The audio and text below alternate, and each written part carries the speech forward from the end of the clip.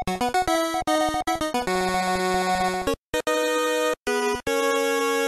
วัสดีครับพบเจอกับเรื่องราวมุมมองและประสบการณ์ทั้งในอดีตจวบจนถึงปัจจุบันที่มาบรรจบกันกับพวกเราลูกกี้และลุงโอมได้ในคุยเกมแก่ DO Gamer Talk และการเอกสิทธิ์สำหรับชาวพอดแคสต์ครับผมสวัสดีครับสวัสดีครับเรามาถึงเอพิโซดที่25กันแล้วนะครับกับคุยเกมแก่ในซีซั่นที่3ที่จะเป็นธีมเกี่ยวกับเครื่องเกมในอดีตใช่นะครับซึ่งก็เราก็มีฉีกไปเครื่องเกมเพื่อนบ้านนะครับรอบนี้เรากลับมาที่เครื่องของปู่กันบ้างนะครับในส่วนของเครื่องพกพากับ Game Boy Advance ครับผมครับ Game Boy Advance เนี่ยก็จริงๆถ้านับแล้วก็ถือว่าเป็นเจนที่2อย่างเป็นทางการของเครื่องพกพาของ Nintendo ซึ่งก็ยังคงใช้ชื่อ Game Boy อยู่ในยุคนั้นยังไม่ยอมทิ้งชื่อเดิมครับใช่แต่ก่อนหน้านั้นจริงๆมันจะมีเกมบอยเกมบอยพ็อกเก็ตเกมบอยไลท์เกมบอยคัลเลอร์ซึ่งจริงๆแล้วเนี่ยมันก็ยังถือว่าอยู่ในเจเนอเรชันเดียวกันเป็นเรียกว่าเป็นรุ่น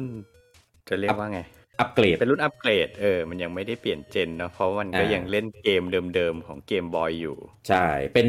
เมเจอร์เชนว่างั้นใช่ซึ่งก็ทำให้ต่อยอดเครื่องเกมบอยมาได้หลายปีมากเป็น10 ปีได้มะผมว่าถึงเนาะนานผมจำได้ว่านานมากใช่ผมว่าเจนของเกมบอยอยู่เป็น10 ปี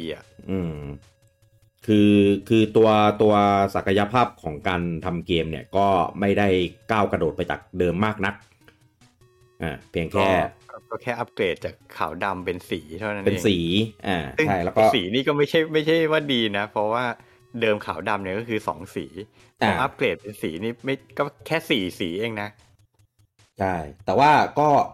ก็ทำให้ตลาดเกมบอยเนี่ยโตขึ้นเยอะเลยในยุคนั้นก็เหมือนถ้าย้อนกลับไปเหมือนที่เราคุยกันเรื่องเกมเกียร์ว่ามันเป็นความใฝ่ฝันของคนเล่นเกมทุกคนว่าอยากได้เครื่องพกพาที่เป็นจอสีแต่เกมเกียร์มันก็ทำเราเฟลไงจนกระทั่งเกมบอยมีสีเนี่ยก็แบบโอ้โหโอเคมาสักทีของจริงที่ใช้งานได้คือได้เปรียบเกมเกียร์ในทุกแง่ใช่แบตเตอรี่เนี่ยใช้ถ่านแค่2ก้อนเกมบอยธรรมดาเนี่ยใช้ถึง4ก้อนเลยนะใช่คือตอนพ็อกเก็ตเนี่ยก็ใช้2ก้อนและแต่พอคัลเลอร์ก็ยังใช้2ก้อนอยู่อีกผมจำได้ว่ายุคเกมบอยตัวแรกถ่านไฟฉายยังมีแต่ไซส์ AA ไซส์ Triple A ยังไม่มีแล้วพอยุคเกมบอยรุ่นหลังๆเกมบอยคัลเลอร์อย่างเงี้ยมันมีถ่าน Triple A ออกมาแล้วหมายความว่าถ่านมันขนาดเล็กลงเยอะเพราะฉะนั้นอุปกรณ์มันก็สามารถเล็กลงได้ด้วยแต่มันยังใช้ 2A นะลุงอูหรอใช่ใช้ 2A เหมือนเดิมครับเพียงแต่ว่าลดจำนวนการใช้จาก4ก้อนเหลือ2ก้อนเหรอทำไมผมไม่จำว่ามันใช้ Triple A คือตัวเครื่องได้มีการเขาเรียกว่าอะไรนะรีแวมตัวฮาร์ดแวร์ใหม่เยอะเลยในช่วงของ Game Boy Pocket คือตอนแรกตัวหน้าจอมันจะเป็นจอแบบ dot metric เป็นกรีนสกรีนจอเขียวพอเป็นจอตัวPocket เนี่ยก็จะเปลี่ยนเป็น LCD แต่ว่าเป็น LCD ที่มีแค่เป็นตัวหมึกเหมือนพวกเครื่องคิดเลขครับครับจะเป็นแบบนั้นแต่ว่าไม่ได้เป็นจอ dot metric แล้วพอ Game Boy Color เนี่ยก็ยังใช้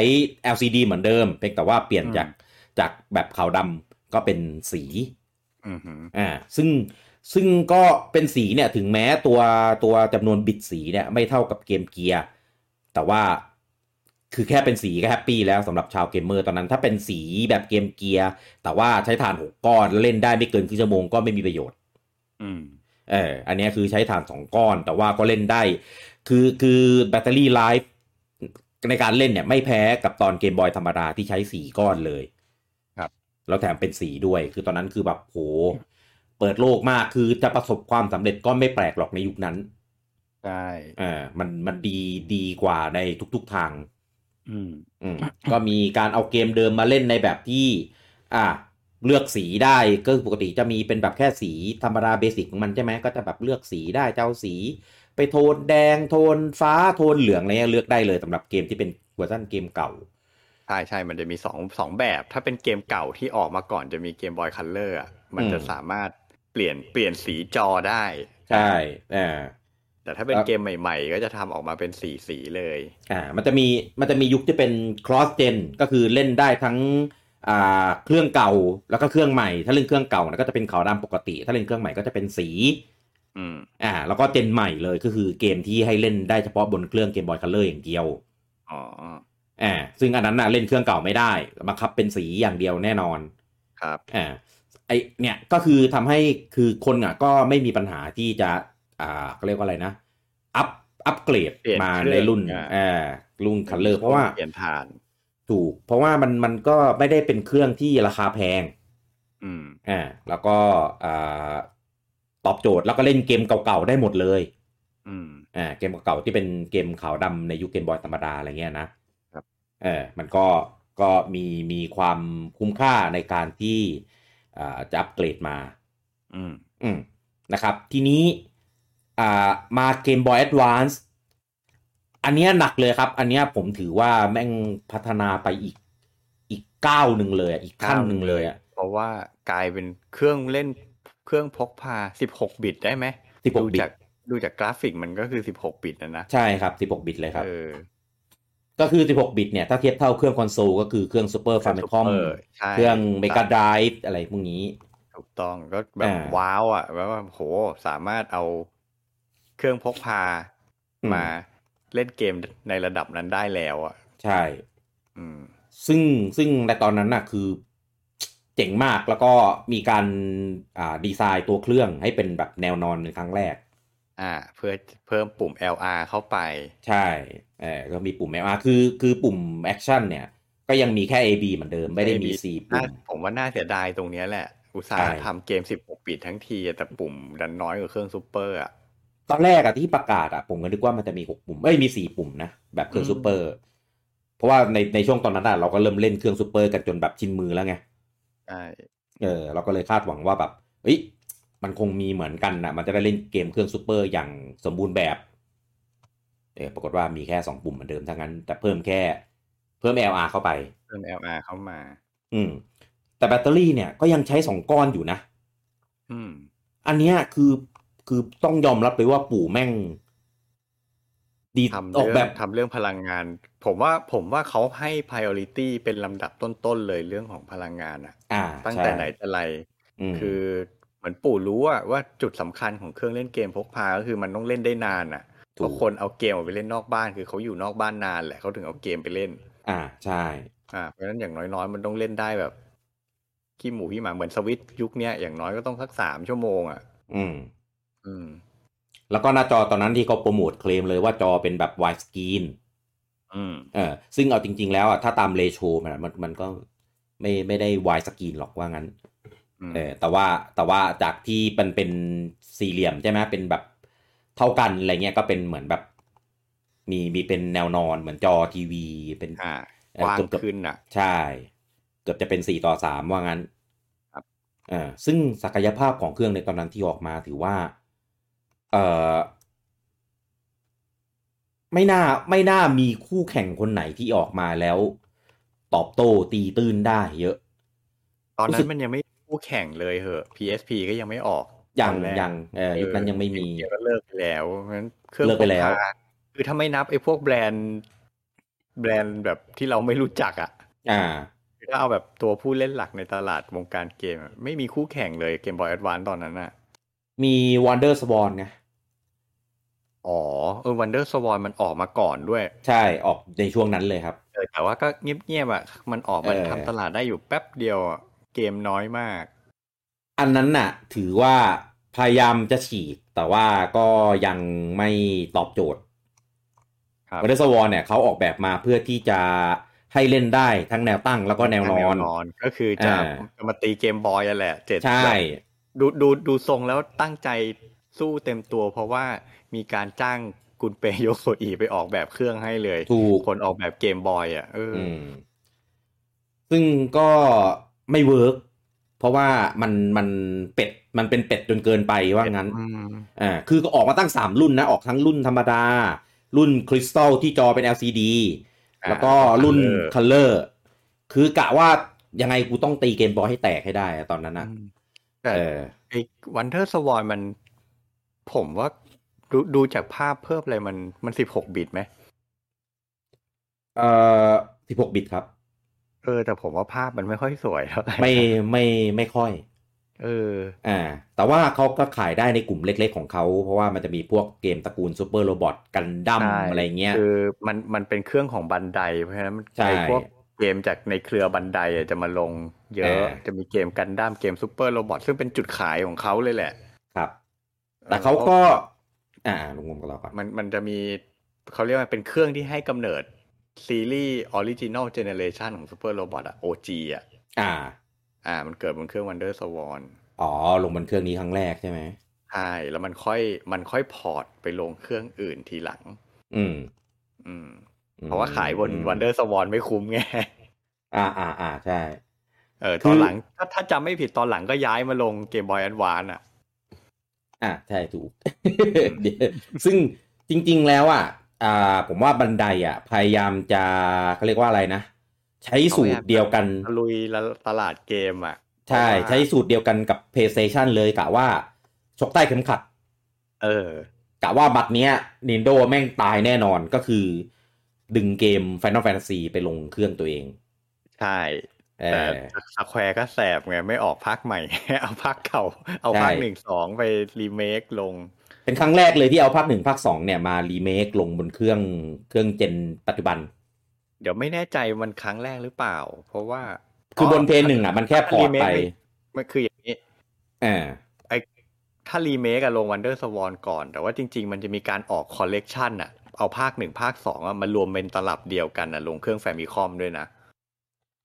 นั้นมันเป็นพอร์ตมานี่ใช่ไหมอันไม่ได้พอร์ตมันลงเครื่อง Famicom มาแหละแต่มันเป็นตลับคอลเลกชันตลับเดียวมี2ภาคเป็นเรียกว่าอะไรนะเป็นมัดรวมครั้งแรกก็พูดมาเนี่ยก็คือจริงๆแล้วไอ้เรื่องของการมัดรวมทำมาแต่ไหนแต่ไรแล้วรีมาร์backward compatible เลยมันมีมาตั้งแต่เจนแรกๆแล้วเพราะฉะนั้นแบบเพราะฉะนั้นยุคนี้ไม่ต้องไปบ่นกันเยอะหรอกว่าแบบโอ้โหค่ายเกมแม่งหน้าเลือดหิวเงินเลยเขาทำกันมานานแล้วคือหิวเลือดกันมานานแล้วไม่ใช่อะไร หน้าเลือดไม่ใช่หิวเลือดพูดผิดคือทำกันมาแต่ไหนแต่ไรแล้วไม่ได้ทำแค่ในยุคปัจจุบันแต่ว่าคือตอนนั้นที่เป็นประเด็นสุดเลยคือ Final 3Final 3ที่มันไม่เคยไปลงเครื่องไหนมาก่อนไม่เคยทำการทำคอลเลกชันไม่เคยมัดรวมไม่เคยรีเมคอะไรอย่างเงี้ยมันกำลังจะมาเว้ยคือตอนนั้นคือแบบโหคืออย่างผมเนี่ยผมเกือบจะซื้อแล้ว Wonder Swan ในตอนนั้นเพราะว่าอยากเล่นตระกูล Final 1 2 3คือ1กับ2มันมัดรวมเป็นขายเป็นอันเดียวอยู่แล้วเนี่ยคุ้มมากอยู่แล้วโดนป้ายยาหนักมากคือคนที่ซื้อคนอื่นนะโหซื้อดิเอ้ยเล่นFinalแบบพกพาได้ด้วยนะเว้ยอะไรเงี้ยโคตรดีเกือบแล้วปรากฏว่าตอนนั้นเหมือนโปรเจกต์มันมีปัญหาอะไรสักอย่างไม่รู้เหมือนแบบสุดท้ายออกมาแค่ญี่ปุ่นมั้งภาค3นะภาค3ก็ได้ออกด้วยเหรอผมไม่ได้รู้ผมไม่เคยเห็นคืออันเนี้ยไม่ชัวร์เนื่องจากไม่ได้ไปหาข้อมูลมานะครับแต่จากที่จำได้ก็คือ Final 3เนี่ยตอนนั้นคือเหมือนมันมีปัญหาในแง่ของการพัฒนาคือซอร์สโค้ดเนี่ยมันหายครับSquare Enix เป็นบริษัทที่มีปัญหากับเรื่องของการเก็บซอร์สโค้ดมากจะหายตลอดจะแบบมีปัญหากับเกมนั้นเกมนี้ตลอดไม่รู้จัดเก็บกันยังไง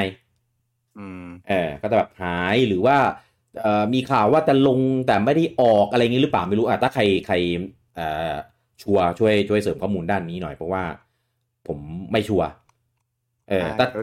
ก็น่าจะจริงเพราะว่าภาค3นี่เป็นภาคที่เรียกว่าอะไรถูกพอร์ตถูกพอร์ตน้อยมากแล้วจนสุดท้ายต้องไปรีเมคใหม่บน DS เลยใช่แล้วนั่นแหละมันก็เข้าเขาว่าไอ้ที่พูดกันว่าซอร์สโค้ดหายก็อาจจะเป็นจริงก็คงจริงแหละครับเพราะว่ามันมีปัญหาค่อนข้างเยอะใช่ในขณะที่ภาค1ภาค2นี่พอร์ตแล้วพอร์ตอีกภาค3ไม่เคยพอร์ตเลยอย่างเงี้ย โคตรช้ำอ่ะ อืม ผมจำไม่ผิดเหมือนตอนนั้นน่ะภาค3มันประกาศแต่ว่าไม่ได้ออกแต่ไปออกภาค4แทนมั้งเอาภาค4พอร์ตมาลงในคัลเลอร์อ่ะน่าจะเป็นอย่างนี้มากกว่าแต่ว่าก็จะพูดว่าไงอ่ะก็ไม่ได้ซักเซสมากคือแย่งส่วนแบ่งตลาดของ Nintendo ไปได้นิดหน่อยเหมือนที่เราพูดอยู่ประจำว่าเป็นไม้ประดับวงการแต่จริงๆอ่ะมันก็มีเกมน่าเล่นอยู่บ้างผมก็เคยอยากซื้อเพราะผมอยากเล่นซูเปอร์โรบอทครับแต่คำนวณราคาแล้วแบบไม่คุ้มอ่ะซื้อไม่คุ้มคือร้านที่ผมไปเจอว่ามีขายอ่ะขายตั้ง6,000อ่ะโอ้แพงมากบ้าบอขายโอ้โห6,000เลยเหรอเพราะว่าราคาเครื่องคัลเลอร์ตัวคัลเลอร์ใช่ไหมแล้วก็เนี่ยเราแค่เครื่องก็6,000แล้วอ่ะแล้วซื้อเกมอีกซูเปอร์โรบอท OG มันออกมากี่ภาคอ่ะภาคมั้งแล้วก็คือมีเกมที่อยากเล่นอยู่แค่3-4เกมอ่ะแต่ผมก็คำนวณดูแล้วอ่ะโอ้โหจ่ายเงินราคาเนี้ยเพื่อเล่นเกม3-4เกมไม่คุ้มอ่ะผมก็เลยไม่ซื้อคือผมไม่ชอบตัวเครื่องตรงการดีไซน์การวางปุ่มอะไรพวกเนี้ยมันดูมันเหมือนเป็น Talking Dick อะลุงมุม มันไม่เหมือนเป็นเครื่องเกมอะผมรู้สึกมันไม่สวยมันไม่เท่มันอะไรไม่รู้อะปุ่มมันก็แบบเป็นเหมือนเป็นแฉกดอกไม้แฉกอะผมว่ามันเป็นไอเดียที่คล้ายๆจอยคอนของสวิตอะยังไงปุ่มของมันอะแยกปุ่มมาเหรอตั้งได้ตะแคงได้เพราะฉะนั้นปุ่มมันก็เลยแยกไงเพื่อให้จับได้2ทางผมว่ามันเหมือนจอยคอนผมว่ามันไม่ตอบโจทย์ว่ะตอนแรกๆเขาขายเลยนะว่าใช้ฐานแค่ก้อนเดียวตอนเครื่องรุ่นธรรมดามั้งรุ่นที่ยังไม่ได้เป็นแต่หลังๆเหมือนก็ยังใช้ก้อนเดียวอยู่อ่ะหรือไม่เคยสัมผัสเครื่องจริงเลยใช้ก้อนเดียวจำได้เป็นจุดขายก็เลยแบบใช้ฐานแค่ก้อนเดียวนู่นนี่นั่นแต่แล้วไงอ่ะก้อนเดียว2ก้อนมันไม่ได้ต่างกันมากไงซึ่งก็ power ไอ้แบตเตอรี่ไลฟ์อะไรเงี้ยมันก็ตามเนื้อผ้าแล้วก็คุณภาพกราฟิกหน้าจออะไรเงี้ยมันก็เฉยๆอ่ะผมว่าคือทั้งเฉดสีทั้งการแสดงผลทั้งอะไรพวกนี้ผมว่า Game Boy Advance นี่คือเหนือชั้นกว่ามากเหนือกว่าแค่ไลบรารีเกมนี่ก็กินขาดละคือเรื่องไลบรารีนี่คือไม่น่าเทียบได้อะเพราะว่าคือด้านแต่ละพกพานี่ปู่เขาแข็งแกร่งจริงมากคือในตอนนั้นน่ะถึงแม้เครื่อง Nintendo 64ใช่ไหมคือเป็นคอนโซลหลักของปู่ที่โดนปุยยำโดย PlayStation นะครับจะเละเทะขนาดไหนนะครับคอนเนคชั่นอะไรต่างๆเนี่ยจะแห่ไปอยู่ของ PlayStation กันหมดแต่ว่าในตลาดพกพานะครับก็ปู่ก็ยังเลี้ยงเหล่านักพัฒนาให้มันลงเกมบนเครื่อง Game Boy Advance ได้อย่างเหนียวแน่นครับก็คือค่ายใหญ่ๆก็ยังเอาเกมมาลง Game Boy Advance กันอยู่นั่นแหละถูกคือแต่ไม่ลง N64 ไม่ลงคือคนละเรื่องเลยคนละภาพหนังคนละม้วนเลยคือแบบN64 นี่คือแบบไม่ปู่กูเกลียดมึงอะไรเงี้ยพอเกมบอยบานปุ๊บปู่ครับขอทำเกมลงให้หน่อยครับผมว่ามันเป็นความสัมพันธ์ทางธุรกิจที่แปลกๆมากเลยนะโคตรประหลาดอ่ะคือเหมือนกับว่ามีโปรดักต์2ตัวปู่มีโปรดักต์2ตัวตัวหนึ่งทุกคนแห่กันมาลงแทบจะง้อลงเลยล่ะในขณะที่โปรดักต์อีกตัวหนึ่งปู่แม่งแทบจะต้องไปกราบให้มาทำลงแต่ไม่มีใครมากราบก็ไม่ลงด้วยซึ่งแล้วคือนั่นแหละคือที่ผมบอกว่ามันเป็นความสัมพันธ์แปลกๆคือแม่งมองหน้ากันติดได้ยังไงวะนั่นดิซึ่งตอนนี้ซึ่งไม่ใช่ตอนนี้ซึ่งในตอนนั้นนะผมว่า Game Boy Advance เนี่ยเป็นหนึ่งใน The Bag ของบริษัท Nintendo เลยแน่นอนคือ N64 อ่ะโอเคแหละยอดขายมันก็ได้ในระดับหนึ่งแต่ถ้าเทียบกับเจนเก่าๆที่ผ่านมาแล้วเทียบกับยอดขายของยอดขายของ PlayStation ที่แบบไปเป็นล้านชุดอ่ะไม่ใช่เป็นล้าน100 ล้านอ่ะเป็น100 ล้านสัดส่วนของ Nintendo ในตลาดคอนโซลนี่คือแบบต่ำเตี้ยเลี่ยดินมากก็เลยก กลายเป็นว่าเหมือนปู่คงจับจุดได้แล้วว่าแหละว่าตลับพกพาเนี่ยคือเป็นไม้แข็งของเขาในตอนนั้นใช่เออเป็นส่วนที่จะนำพาบริษัทให้อยู่รอดไปจากสถานการณ์ณตอนนั้นได้ซึ่งเขาทำได้ดีมากผมยอมรับเลยไม่ว่าจะเป็นเกมบอยมาเกมบอยคัลเลอร์มาจนถึงเกมบอยแอดวานซ์เนี่ยคือไร้พ่ายแล้วก็ทำทุกอย่างออกมาตอบโจทย์ผู้เล่นทั้งหมดโค่นคู่แข่งได้อย่างแบบเด็ดขาดคือทีมเขาเรียกแต่สมัยก่อนยังแบ่งทีมพัฒนาเครื่องคอนโซลกับเครื่องแฮนด์เฮลแยกกันใช่ใช่ผมว่าทีมพกพาพัฒนาตอบโจทย์เขาไม่เรียกว่าตอบโจทย์หรอกจริงๆคือมันกักสเปคมาตลอดอันนี้เป็นจุดที่เรารู้กันนะครับคือเครื่องของนินน่ะสเปคต่ำตลอดเครื่องพกพาของนินน่ะเครื่องจะสเปคต่ำกว่าเทคในปัจจุบันณขณะนั้นเสมอแต่ผมว่ามันเป็นจุดที่เขาตัดสินใจมาแล้วว่าไอ้เทคตกรุ่นเพื่อที่จะเซฟพลังงานเพราะว่าผมว่าเขาโฟกัสที่แบบการใช้งานจริงมากกว่าเพอร์ฟอร์แมนซ์ครับใช่คือเซฟทั้งพลังงานแล้วก็เซฟของต้นทุนในการผลิตใช่คือจะใช้วัสดุใช้วัตถุดิบใช้เทคโนโลยีที่มันแบบเขาเรียกว่าอะไรแมสแล้วพรามแล้วถูกแล้วถูกจะได้แบบขายเครื่องในราคาที่จับต้องได้ใช่จัดการบริหารอะไรต่างๆได้ง่ายแล้วก็สามารถผลักดันได้มีเงินเหลือในส่วนอื่นไปในการทำตลาดทำเกมอะไรอย่างนี้ใช่ซึ่งผมมองว่าคอนโซลก็น่าจะใช้วิธีเดียวกันแต่มันไม่เวิร์กไงมันเวิร์กเฉพาะกับเครื่องพกพาไงถ้าในตอนแรกๆอย่างในตอนฟามิคอมตอนซูเปอร์ตอน N64 ตอนเกมคิวเนี่ยยังพยายามจะไปแข่งในด้านของฮาร์ดแวร์เกมมิ่งอยู่คือผลักดันแข่งขันกันด้านของสเปคแต่พอหลังจากนั้นปู่จะเปลี่ยนแนวทางและจะใช้ในเรื่องของไอเดียเรื่องของฮาร์ดซอฟต์แวร์เรื่องของอะไรพวกนี้ในการผลักดันยอดขายมากกว่าฮาร์ดแวร์ปู่ก็เลยถูกมองว่าเป็นบริษัทโบราณค่ำคือเอาเทคเก่าๆมาหากินมาอะไรอย่างเงี้ยซึ่งจริงๆปู่ไม่ได้ทำมาแบบนั้นนะตลอดทุกเจนเพิ่งมาทำในยุคหลังๆแต่พูดถึงยุคหลังมันก็หลายเจนแล้วนะวีใช่ไหมวียูสวิชแต่ว่าในด้านสเปคพวกนั้นโอเคอาจจะไม่ได้สูงหรอกแต่ว่าเขาก็ใส่ด้านอื่นๆเข้าไปอย่าง V ก็จะมี motion control ที่จริงๆถามว่าใหม่ไหมก็ไม่ได้ใหม่มาก แต่ว่าปู่ adapt มันเขาเรียกว่าสามารถนำมาใช้งานจริงได้สนุกใช่อย่างตอน DS เนี่ยตาจอทัชสกรีนมันก็มีอยู่แล้วที่ใช้สไตล์ลัดมีในเครื่องปาล์มเครื่อง PDA อะไรตอนนั้นแต่มันไม่เคยมีการเอามาใช้ในการเล่นเกมอย่างแบบจริงๆจังใช่ปู่ก็มาทันได้เพียงแต่ว่าเกม Advance เนี่ยคือเป็นเครื่องที่ยังเอาจริงๆก็ยังแข่งขันในด้านของสเปคอยู่นะเพียงแต่ว่าอาจจะไม่ได้เน้นให้มันแบบหูสูงจนแบบมีปัญหาเรื่องของแบตเตอรี่ไลฟ์เรื่องของอะไรพวกนี้ลงตัวอยู่ครับซึ่งครั้งแรกที่ผมเห็นนะคือแบบโหแม่งว้าวมากแม่งเจ๋งมากเปลี่ยนเป็นแนวนอนด้วยมีปุ่ม LR ด้วยใช้ฐาน2ก้อนเหมือนเดิมอะไรเงี้ยแล้วจอแบบโหสีคือตอนนั้นเห็นภาพเกมคือแบบโห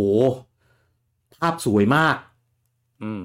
ภาพแม่งโคตรสวยเลยแล้วคือตอนซูเปอร์อย่างที่เราเคยคุยกันในตอน EP ก่อนๆคือมีหลายเกมที่ผมพลาดที่ไม่มีโอกาสได้เล่นอย่าง Mario Super Mario World มันก็มาลงในเครื่องนี้ด้วยอะไรเงี้ยผมเลยแบบโหไฟฝันมากเราจะต้องซื้อให้ได้เราจะต้องมีให้ได้ Game Boy Advance ซึ่งในของผมเนี่ยกว่าผมจะได้ซื้อเหมือนมันออกมาพักใหญ่ๆและน่าจะออกมา 2-3 ปีแล้วมั้งถึงจะมีโอกาสได้ซื้อผมไม่ได้ซื้อ ไม่ได้ซื้อเกมบอยแอดวานซ์เหรอไม่ได้ซื้อไม่มีตังค์แหมแต่เพลงจะมีเพลงหนึ่งนะ มีเพลงหนึ่ง เอคืออย่างอนี้คืออย่างนี้ตอนเพลงหนึ่งเนี่ยซื้อตอนสมัยเรียนมปลายอ่าขอตังค์แม่ซื้ออ๋อทีนี้เกมบอยแอดวานซ์เนี่ยมันออกมาช่วงที่ผมเรียนจบมหาลัยแล้วช่วงที่ผมเข้ามหาลัยแต่ว่าอ่าตอนเข้าช่วงเริ่มต้นวัยมหาลัยเนี่ยผมจะเรียกว่าไงผมเกเรผมไม่ไปเรียนผมเป็นนีดอยู่บ้าน ซิ่วเหรอซิ่วป่ะซิ่วแต่ว่าในระหว่างซิ่วผมเป็นนีดอยู่บ้านเลยคือผมไปโรงเรียนรามแต่ผมไม่ไปเรียนอ่ะผมก็อยู่บ้านเฉยๆอ่ะมันอิสระไงมันแบบไม่มีบังคับแล้วไงใช่แล้วมันขี้เกียจไงแต่ผมอยู่เข้าใจบ้านเฉยๆ2 ปีอ่ะ โอ้นั่นแหละก็เลยแบบอืมมีความเกรงใจพ่อแม่ว่า อ๋อ เฮ้ยเราไม่ได้ออกไปทำอะไรอ่ะเพราะฉะนั้นจะไปซื้อเกมก็ไม่มีตังค์ไงเพราะเราแบบเหมือนกับว่าเราก็ขอเงินเขาแค่นิดหน่อยเพื่อให้แบบซื้อของซื้อของในชีวิตประจำวันได้อ่ะแต่แบบผมไม่กล้าขอซื้อของแพงอะไรเลยไง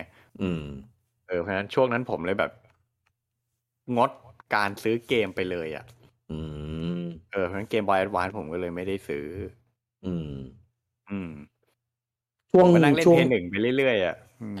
ช่วงเล่นเพย์หนึ่งมันก็ยังก็เรียกอะไรนะออกมามันยังเป็นช่วงพีคของเพย์หนึ่งอยู่ใช่ยังมีเกมมีอะไรออกมาเยอะปี1999ปี2001ช่วงนั้นอ่ะเพย์หนึ่งมันยังพีคอยู่ช่วงที่เกมบอยแอดวานซ์ออกเนี่ยผมรู้สึกว่าผมเพิ่งจะมีเกมบอยคัลเลอร์เองแต่ว่าผมอ่ะเคยไปเห็นเป็นหนังสือขายเป็นแผ่นรวมลอมเนี่ยคือช่วงนั้นน่ะคือผมมาเป็นคนต่างจังหวัดอยู่ระยองแล้วช่วงนั้นน่ะจะเป็นช่วงที่มาเรียนกรุงเทพแล้วก็จะเริ่มแบบหาซื้อหนังสือเมกาได้หาซื้อหนังสือเกมแม็กได้ก็จะเริ่มรู้ข่าวสารมันมีเกมบอยแอดวานซ์ออกนะมันมีเกมนั้นเกมนี้นะเริ่มเปิดกว้างเพราะเมื่อก่อนน่ะข้อมูลด้านเกมด้านเดียวก็คือเราจะไปเสพมาจากร้านเกมร้านเกมที่เราไปเช่าเล่นแล้วก็ร้านเกมมีหนังสืออะไรหรือว่าใครเล่าอะไรเราก็รู้เท่าในวงนั้นแหละพอมาเรียนกรุงเทพก็เริ่มเปิดโลกเริ่มมีเมกาเริ่มซื้อเกมแม็กเริ่มอะไรเงี้ยเริ่มรับรู้ข้อมูลมากขึ้นแล้วก็ไปเดินห้างเดินฟอร์จูนคือเห็นข่าวเกมบอยแอดวานซ์แล้วแหละแล้วก็ยังซื้อเครื่องไม่ไหวไงตอนนั้นรู้สึกมันจะขายราคาประมาณ6,000ซัมติงเลยมั้งแพงแพงช่วงแรกๆที่ออกก็เลยยังซื้อไม่ได้แล้วก็เพิ่งมีเกมบอยคัลเลอร์ด้วยก็เลยยังไม่อะไรแต่ว่าผมไปเดินฟอร์จูนแล้วเจอละคือละเป็นร้านที่ซื้อเมกาซื้ออะไรปกติแหละแต่เห็นเขาขายเป็นหนังสือบอกว่ารวมเกมของเกมบอยแอดวานซ์เป็นแบบร้อยลมอะไรสักอย่างแผ่นลมไปเล่นบนอีใช่แล้วก็มีซีดีแล้วก็บอกว่าในนั้นก็จะมีเหมือนแบบแนะนำว่ามีเกมอะไรบ้างแล้วก็เหมือนมีรูปมีเขียนแนะนำแล้วก็มีซีดีที่แถมเกมที่แนะนำในเล่มด้วย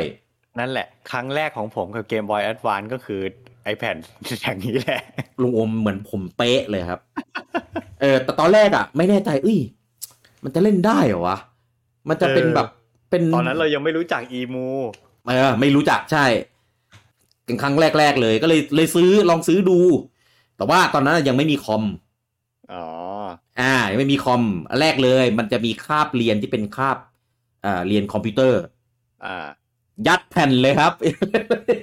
ยัดแผ่นลอมแผ่นอีมูแล้วก็เลยลองเปิดเขาจะมีวิธีแนะนำเลยอะไรเงี้ยว่าแบบต้องทำอะไรยังไงมีอีมูมาให้ในแผ่นแล้วก็มีลอมมาให้ด้วยใช่ก็ลองทำตามขั้นตอนครับแล้วก็คาบคอมผมก็คือคาบในการนั่งเล่นเกมของ Game Boy Advance คือเล่นก็ใช้คีย์บอร์ดเล่นนั่นแหละก็ตั้งปุ่มเอาก็ใช้ลูกศรเดินทิศทางเนี่ยใช้เลข9เป็น A เลข5เป็น B ไอตัวนัมแพด0เป็น L บวกเป็น R อะไรประมาณเนี้ยโอ้โหเล่นจบไปหลายเกมเลยครับบนคีย์มูคือแบบซื้อเยอะมากแรกๆมันจะออกมาแค่เกมบอยแอดวานซ์ก่อนแล้วก็จะเริ่มลามไปฟามิคอมเริ่มลามไปเกมบอยคัลเลอร์เครื่องซุปเปอร์ ผมคิดนะผมว่าผมซื้อเขาทุกอิชชูเลยของค่ายเนี้ยผมจำค่ายไม่ได้แล้วก็ผมทิ้งไปหมดแล้วหนังสือแผ่นลอมอะไรพวกเนี้ยแต่ผมคิดว่าไม่ว่าเขาออกมากี่เล่มนะผมซื้อแม่งหมดเลยว่ะเพราะว่าผมจำได้ว่าผมซื้อเขาไม่เยอะผมซื้อเขาแค่เล่ม2 เล่มจนมันมีอินเทอร์เน็ตไงก็ได้ไปรู้จักเจอเว็บสำหรับโหลดลอมยังตอนนั้นผมยังไม่เชี่ยวชาญด้านออนไลน์ว่างั้นเน้นซื้อ แล้วก็ในช่วงนั้นน่ะตอนที่ผมยังไม่มีเครื่องน่าจะเป็นช่วงที่พอดีกับผมมาได้ไปรู้จักกับเมกาได้เข้าไปเป็นส่วนหนึ่งของทีมงานครับคือเป็นความที่แบบเป็นความใฝ่ฝันในวัยเด็กว่างั้นว่าถ้าวันหนึ่งเราได้ทำงานเกี่ยวกับวงการเกมอะไรเงี้ยก็คงดีเว้ยแล้วก็พูดเล่าให้เพื่อนฟังนี่มหาลัยบอกว่านี่ไงเบอร์โทรหนังสือมีมันก็โทรไปดิโอ้โหตอนโทรไปนะตื่นเต้นมากมือสั่นมือไม้สั่นพูดผิดถูกคือแบบเขาบอกว่าก็ลองนั่งเขียนผลงานแล้วก็ลองเอาผลงานมาลองส่งดูครับอะไรเงี้ยเกมแรกที่เขียนนี่คือเกมแฮร์รี่พอตเตอร์บนเกมบอยแอดวานซ์ตอนนั้นมันมีหนังมีอะไรออกมาอะไรเงี้ยแล้วก็ทำแล้วก็เลยส่งไปครั้งแรกที่ไปนะผมแบกไอ้หนังสือกับแผ่นรวมลอมอันเนี้ยไปเต็มกระเป๋าเลยเว้ยกะว่าแบบเรามีเกมเยอะพี่ๆเขาต้องแฮปปี้นี่แม่งเจ๋งว่ามีเกมเยอะผมก็เลยหยิบมันมาอะไรเงี้ยคือบอกพี่เนี่ยผมมีแผ่นเกมพวกนี้ด้วยพี่มีเกมไหนอยากเล่นพี่เอาไปเล่นได้นะอะไรเงี้ยไม่ต้องครับเพราะผมมีหมดครับตอนนั้นน่ะในใจผมรู้สึกแบบแม่งโคตรเสลอโคตรแบบคือแบบทำอะไรของมึงวะเนี่ยในขณะที่เขาแบบเขาก็มีเครื่องมีอะไรกันหมดแล้วนะเราก็เป็นเหมือนแบบเป็นเด็กคนนึงตื่นเต้นแล้วก็แบบไปเจอทีมงานเจออะไรเงี้ยก็เลยอยากจะเป็นผูกมิตรกับเขาประมาณนั้นแต่แม่งผมด่าตัวเองแม่งโคตรเสลอเลยตอนนั้น รู้สึกแบบตัวเองแม่งอะไรก็ไม่รู้ก็เลยได้แบบมีทำงานช่วงปิดเทอมอะไรอย่างนี้แล้วก็เลยมีตังค์ไปซื้อเครื่องมาน่าจะประมาณปี2003แล้วมั้งถึงจะเริ่มมีเกมบอยแอดวานซ์เป็นของตัวเองแต่พอมีสักพักหนึ่งมันออกเกมบอยแอดวานซ์ตัวใหม่ที่เป็นเกมบอยแอดวานซ์ SP คือข้อใช่คือข้อเสียของเกมบอยแอดวานซ์เนี่ยมันมีอยู่ว่าตรงที่หน้าจอมันมืดจอไม่มีแสงสว่างในตัวเล่นกลางแจ้งไม่ได้ถูกแล้วก็ถึงแม้หน้าจอจะเป็นสีแล้วใช้แบตเตอรี่แค่2 ก้อนก็จริงแต่ว่ามันก็ยังสร้างความลำบากในการแบบต้องมาซื้อถ่านเล่นต้องมาอะไรงี้อยู่ดีแล้วก็เรื่องของการพกพาพอ Game Boy Advance SP ออกมานะครับเขาแก้เรื่องพวกนี้หมดเลยอย่างแรกเลยก็คือเปลี่ยนจากการใช้ถ่าน 2A 2 ก้อนเนี่ยเป็นแบตเตอรี่ในตัวรีชาร์จมันเป็นยุคที่แบตเตอรี่รีชาร์จแพร่หลายแล้วเพราะว่ามือถือมันก็แพร่หลายแล้วตอนนั้นน่ะแบตเตอรี่รีชาร์จนี่มันราคาถูกลงมาแล้วคือแบตเนี่ยเปลี่ยนจากคือตอนแรกมันไม่ใช่ลิเธียมตอนแรกมันเป็นแบตชื่ออะไรว่าลุงโอมที่ว่าเวลาซื้อมาแล้วต้องมาสตาร์ทแบตครั้งแรกผมจำชื่อเรียกมันไม่ได้ละมันจะมีแบตยุคแรกที่ออกมาพร้อมพวกโนเกีย3210 3310อะไรพวกนั้นนั่นแหละใช่จะเป็นยุคแรกๆของมือถือที่แบบซื้อมาครั้งแรกต้องชาร์จทิ้งไว้8 ชั่วโมงห้ามใช้เลยผมจำชื่อแบตเตอรี่ไม่ได้เว้ยผมก็จำไม่ได้ละมันคือมันเป็นเขาเรียกว่าไงคือยุคนึงยุคแรกๆต้องทำอย่างนั้นจริงๆแต่จนเปลี่ยนมาเป็นลิเธียมไอออนมันไม่ต้องทำแล้วแต่คนไม่มีความรู้คนก็ยังฝังใจจำกันอยู่ว่าเฮ้ยซื้อมือถือมาใหม่ต้องชาร์จ8 ชั่วโมงก่อนเสมอกว่าจะปรับความเข้าใจกันได้ก็หลายปีอยู่นะนานมากคือเอาจริงๆตอนสวิตก็ยังมีคนคิดว่าต้องทำอย่างนั้นอยู่นะจนสวิตก็ยังคิดกันอยู่อย่างนี้อยู่มีคนมาถามอยู่ใช่คือมันเป็นชุดความรู้ที่ทุกคนกลัวว่ากลัวจะทำผิดคือคนไม่ได้ตามไงว่าเทคโนโลยีเรื่องแบตเตอรี่อะไรพวกนี้มันไปถึงไหนไงเขาก็จำแค่ว่าตอนนั้นซื้อมาแล้วต้อง ปิดเครื่องชาร์จไว้ทิ้งไว้คืนนึงอะไรอย่างเงี้ยแต่ว่าไอ้ลิเธียมเนี่ยมันเป็นคนละแบบแล้วคือมันจะมีรอบไซเคิลในการชาร์จของมันใช่ไหม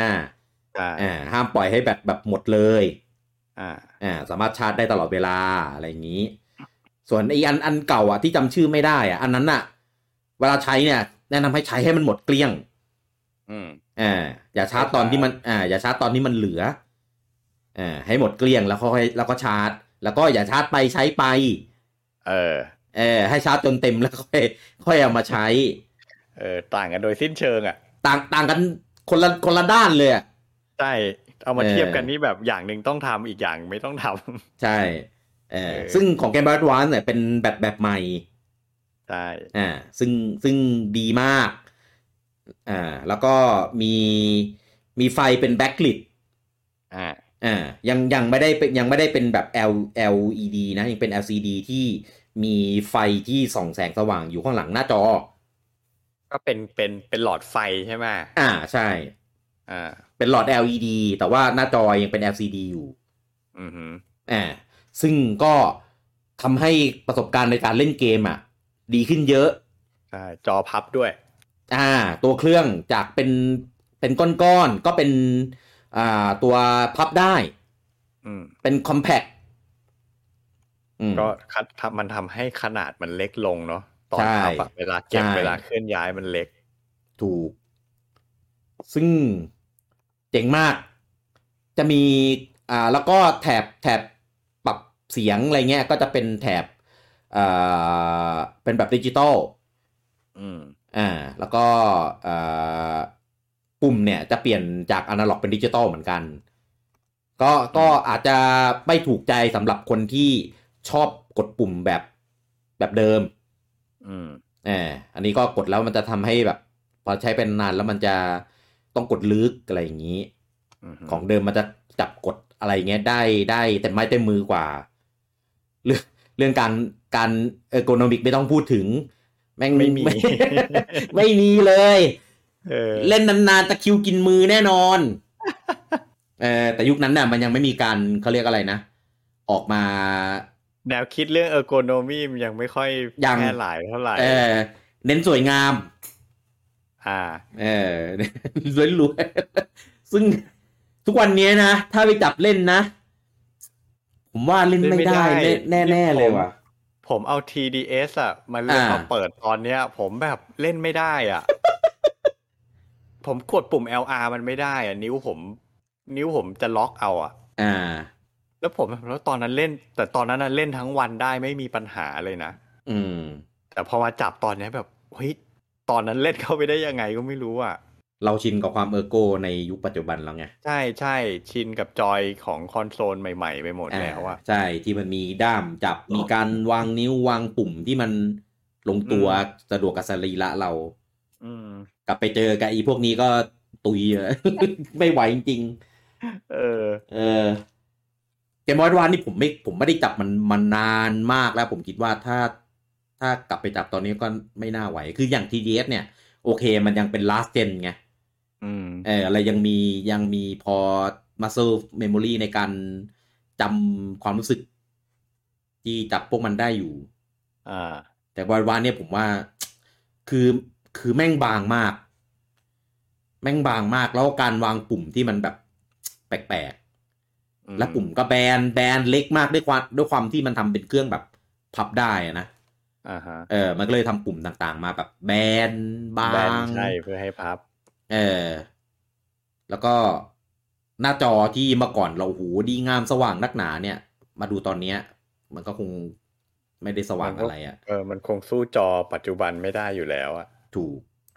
แล้วก็หน้าจอที่มีขนาดเล็กมากตอนนั้นเรามองว่ามันใหญ่คือตอนนี้น่าจะแบบปวดตาใช่ก็ไม่ต้องย้อนไปไหนไกลเอาแค่ TDS อีกรอบเนี่ยตอนในเจนของมันก็แบบโอ้โหหน้าจอแค่นี้ก็พอแล้วเล่นได้พอตอนนี้ชินกับจอสวิตช์ไปแล้วกลับไปเปิด TDS แบบโหทำไมมันเล็กอย่างนี้วะลุงโอมี XL ตัวหนังสือที่เพ่งแล้วเพ่งอีกมี XL ป่ะไม่มีผมมีแต่รุ่นธรรมดาถ้ารุ่นธรรมดายิ่งเล็กเลยดิถ้างั้นใช่ดิคือตัวแรกเลยป่ะหรือตัวไหน ตัวแรกเลย TDS ผมซื้อตัวแรกมน่าจะเล็กอยู่แหละเพราะจอมันแค่เท่าไหร่วะ 3.5 นิ้วเองมั้งแล้วก็มาซื้อเครื่องนิวของญี่ปุ่นซึ่งมันก็ไม่ใช่ XL เป็นนิวตัวแรกก็นิวจอเล็กอยู่ดีเดียวใช่ก็ไม่ได้ดีขึ้นเท่าไหร่อ่ะนั่นแหละโหแล้วนึกถึงเกมบอยแอดวานซ์เล็กกว่าอีกมั้งซึ่งตอนที่ออกเกมบอยแอดวานซ์ SP เนี่ยก็รู้สึกว่าผมตอนนั้นผมจะเริ่มมีตังค์ก็เลยได้ซื้อ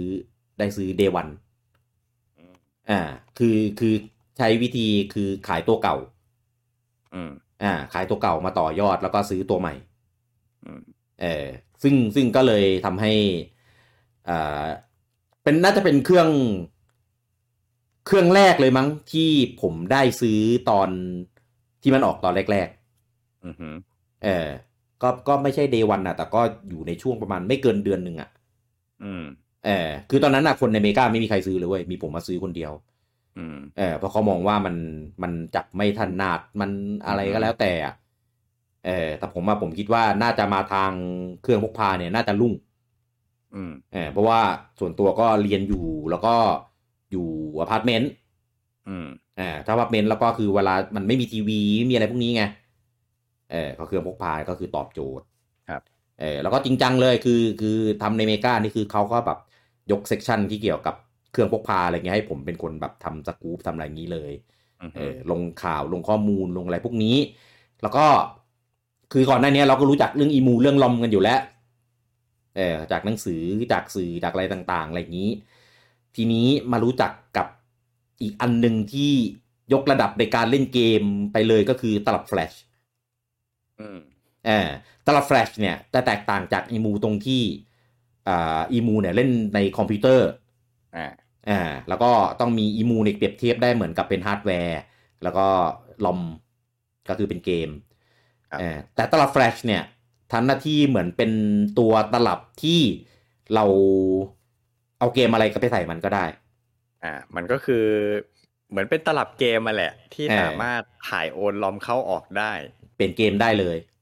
เราก็โยนลอมเข้าไปในตลับแฟลชแล้วก็เอาตลับแฟลชไปเสียบกับเครื่องเกมบอยแอดวานซ์ของเราแต่ว่าเราต้องมีเครื่องนะใช่ต้องมีเครื่องจริงๆตลับแฟลชมันมีมาตั้งแต่เกมบอยแล้วนะใช่ใช่แต่ไม่ค่อยอาจจะไม่ค่อยแพร่หลายเท่าไหร่ไม่ค่อยแพร่หลายเพราะว่าตลับก๊อปมันก็ถูกไงตอนนั้นอ่ะแล้วก็ตลับแฟลชมันแพงมากด้วยตลับใช่แล้วคือการจะใช้ตลับแฟลชมันต้องมีหัวโปรรุ่นใหม่ใช้หัวโปรในการโอน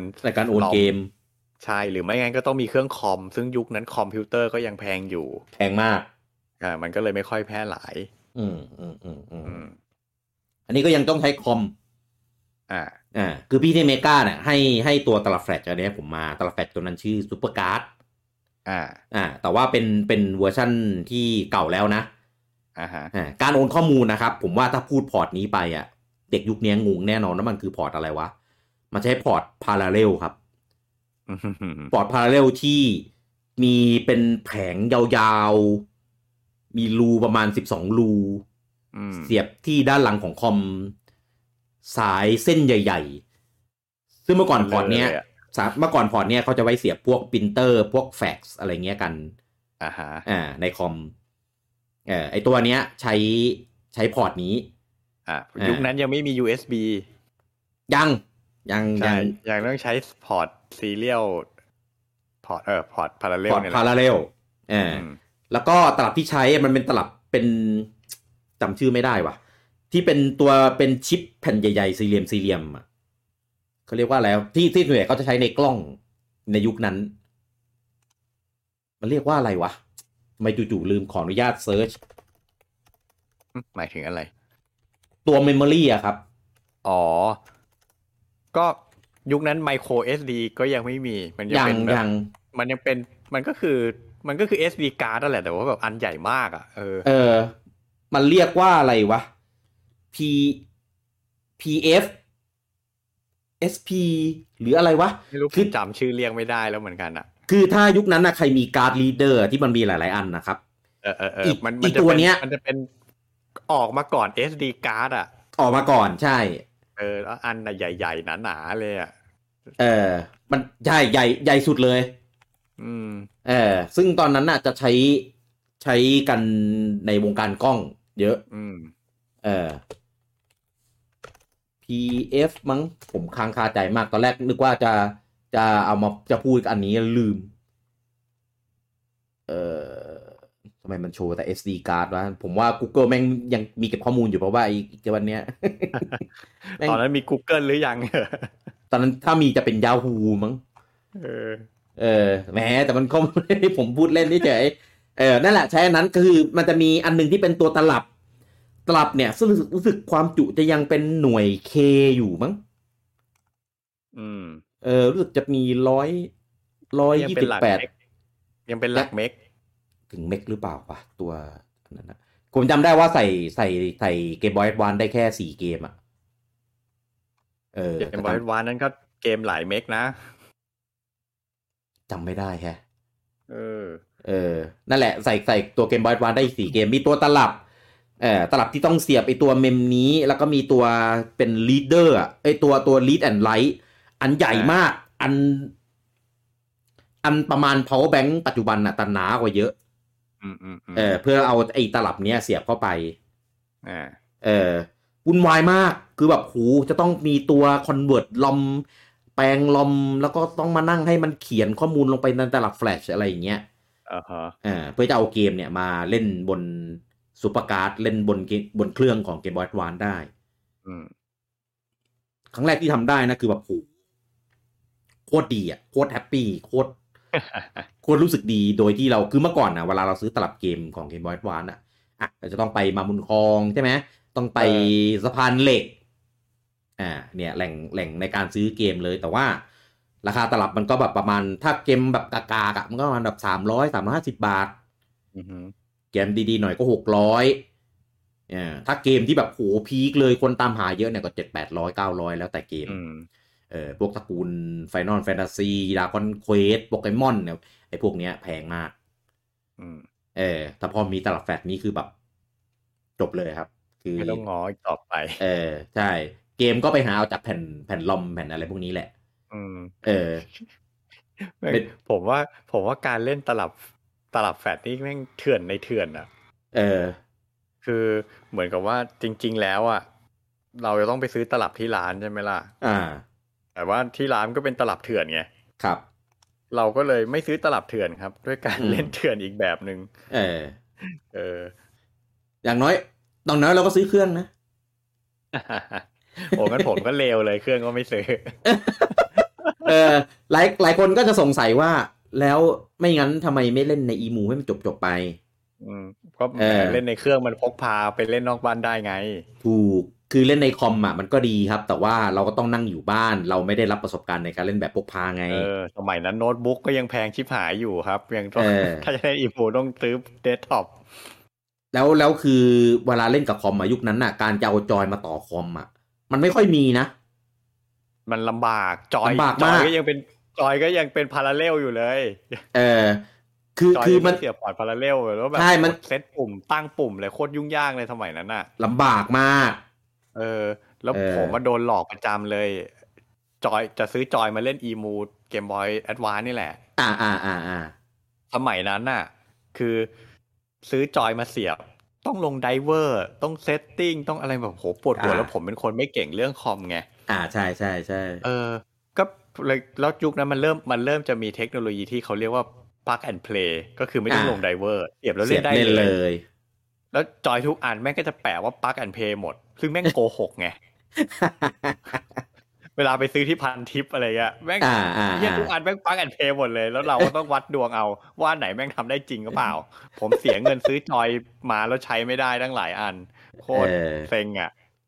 เพราะว่ามันไม่มีไดเวอร์มาให้ไงโอ้โหผมว่ายุคนี้คนแม่งสบายมากเลยนะใช่เสียบอะไรก็ใช้งานได้พอร์ต USB นี่แม่งแบบเปลี่ยนโลกไปเลยคือแล้ว Windows หลังๆเวลาเสียบไปขาดไดเวอร์อะไร Windows มันก็ไปโหลดออนไลน์มาลงให้หมดเลยเมื่อก่อนนี้คือซื้ออุปกรณ์อะไรมาต้องเก็บแผ่นให้ดีนะใช่ห้ามทำหายเลยนะ แผ่นท้ายคือจบเลยครับไม่ว่าจะเป็นปรินเตอร์เป็นกล้องเป็นอะไรก็แล้วแต่ที่เสียบเข้าคอมนี่คือ ต้องต้องเขียนหน้าแผ่นให้ดีๆอ่ะแล้วก็เก็บไว้อย่างดีต้องมีกล่องพลาสติกกล่องนึงเลยอ่ะไว้เก็บแบบเก็บไดเวอร์ใช่วุ่นวายมากแล้วคือกว่าจอยพวกนั้นมันจะแพร่หลายอ่ะคือมันก็นานเนี่ยทั้งใช้จอยลำบากทั้งเล่นพกพาไม่ได้อะไรอย่างเงี้ยตลับแฟลชมันเลยเป็นอีกจุดหนึ่งที่เป็นทางเลือกที่ดีที่ทำให้ได้รับการเล่นเกมที่ได้ประสบการณ์ที่ใกล้เคียงกับของออริจินอลครับแต่ว่าก็ยังมีข้อเสียอยู่ตรงที่เมมแพงเมมแพงตัวตลับแฟลชแพงเพราะว่ามันจะต้องมาพร้อมกับไอตัวรีดตัวไลท์ตัวเขียนอะไรของมันด้วยนะวุ่นวายมากก็เลยยังไม่ค่อยมีคนไ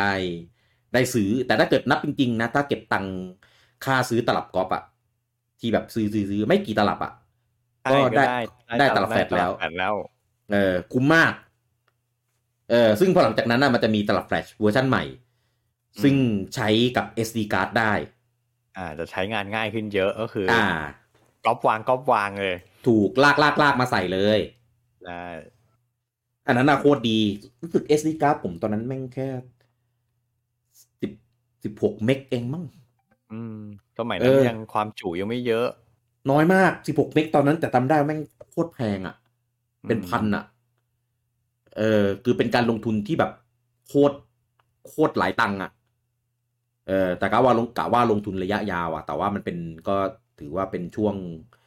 วงหลังๆของเจนแล้วซื้อมาเล่นก็ไม่ค่อยได้มีเกมใหม่ๆออกเท่าไหร่เน้นเก็บตกเกมสมัยก่อนที่แบบเราเล่นในคอมแล้วก็ไม่ได้เล่นเครื่องพกพาอย่างเต็มที่อะไรเงี้ยพอมาเกมบอยแอดวานซ์ SP เราก็เล่นได้ทุกที่มากขึ้นอะไรอย่างเงี้ยตอนนั้นแม่งตอนถือเกมบอยแอดวานซ์มันก็ยังรู้สึกว่าเป็นเครื่องเกมธรรมดานะไอตัวแรกพอถือเกมบอยแอดวานซ์ SP สึกแม่งเท่เท่มากคือมือถือเมื่อก่อนเกมที่เล่นได้มันก็จะมีแต่อะไรเกมงูเกมก๊อกแก๊กฟังเพลงก็ไม่ได้เข้าเว็บก็ไม่ได้อะไรก็ไม่ได้เลยเกมที่มีให้เล่นก็เป็นเกมแบบเกมดอยแถมไอ้นี่ก็คือโหลดเกมเพิ่มก็ไม่ได้มีมาแค่ติดเครื่องมาเพราะฉะนั้นก็แล้วแต่บุญแต่กรรมว่ารุ่นนี้แม่งจะให้เกมอะไรเรามาถูกเล่นเยอะก็เดี๋ยวก็แบตหมดอีกก็เลยมือถือก็ส่วนใหญ่จะไว้ตัวเข้าตัวออกส่งข้อความใช่แค่นั้นเองตอนนั้นมี Game Boy Advance SP คือแบบด้วยความที่เครื่องมันดีไซน์มาเป็นคอมแพคเท่พับได้อะไรเงี้ยคือเวลาถือเล่นเวลาขึ้นรถเมล์เวลาอะไรอย่างเงี้ยคนมองเว้ยแม่งรู้สึกก็แบบเท่ว่ะเพราะเมื่อก่อนมันจะมีกระแสว่าเวลาเราหยิบเครื่องเกมมาเล่นคนจะแบบเหมือนดูถูกว่าทีนี้แม่งเล่นเกมอะไรเงี้ยแต่พอถือเกมบอยแอดวานซ์ SP คนจะมองแบบเฮ้ยแม่งอะไรวะมันดูเท่มันดูเก๋แล้วก็แบบจะมีคนมาถามว่าแบบโทษนะครับอันนี้เครื่องอะไรล่ะครับทำอะไรได้บ้างเหรอครับอะไรเงี้ยแม่งเจ๋งมากเป็นฟีลลิ่งที่แบบมันเป็นยุคที่ portable device เป็นของเจ๋งแบบเครื่องปาล์มเครื่อง PDA อะไรอย่างนั้นใครมีแล้วเท่มากใช่คุณจะมองแล้วก็มันจะมียิ่งมันตอนหลังมันมีอุปกรณ์เสริมที่ทำให้ดูทีวีได้อะไรได้อย่างเงี้ยแม่งโคตรเท่ถ้าเป็นยุคนี้นะแม่งโคตรกากเลยทำได้แค่เนี้ยจริงสวิตตอนเนี้ยถ้าถือเล่นก็เกลื่อนมากเลยนะแล้วก็จริงสวิตก็ส่วนใหญ่ก็จะเน้นไปที่กลับไปที่เน้นเล่นเกมอย่างหลักเป็นหลักใช่เพราะว่ามือถือมันทำได้หมดแล้วทำได้หมดแล้วทุกคนไม่มีมือถือแล้วผมว่าเป็นสิ่งที่ถูกก็คือไม่ต้องยัดอะไรพวกนั้นเข้าไปแล้วไงเพราะทุกคนมีเป็นของตัวเองแล้วก็ตัดไอ้พวกนี้ออกมันก็ลดต้นทุนไปได้ตั้งเยอะใช่ต่อเกมบอยวันออกมาคนก็จะถามว่าแบบดูทีวีได้ไหม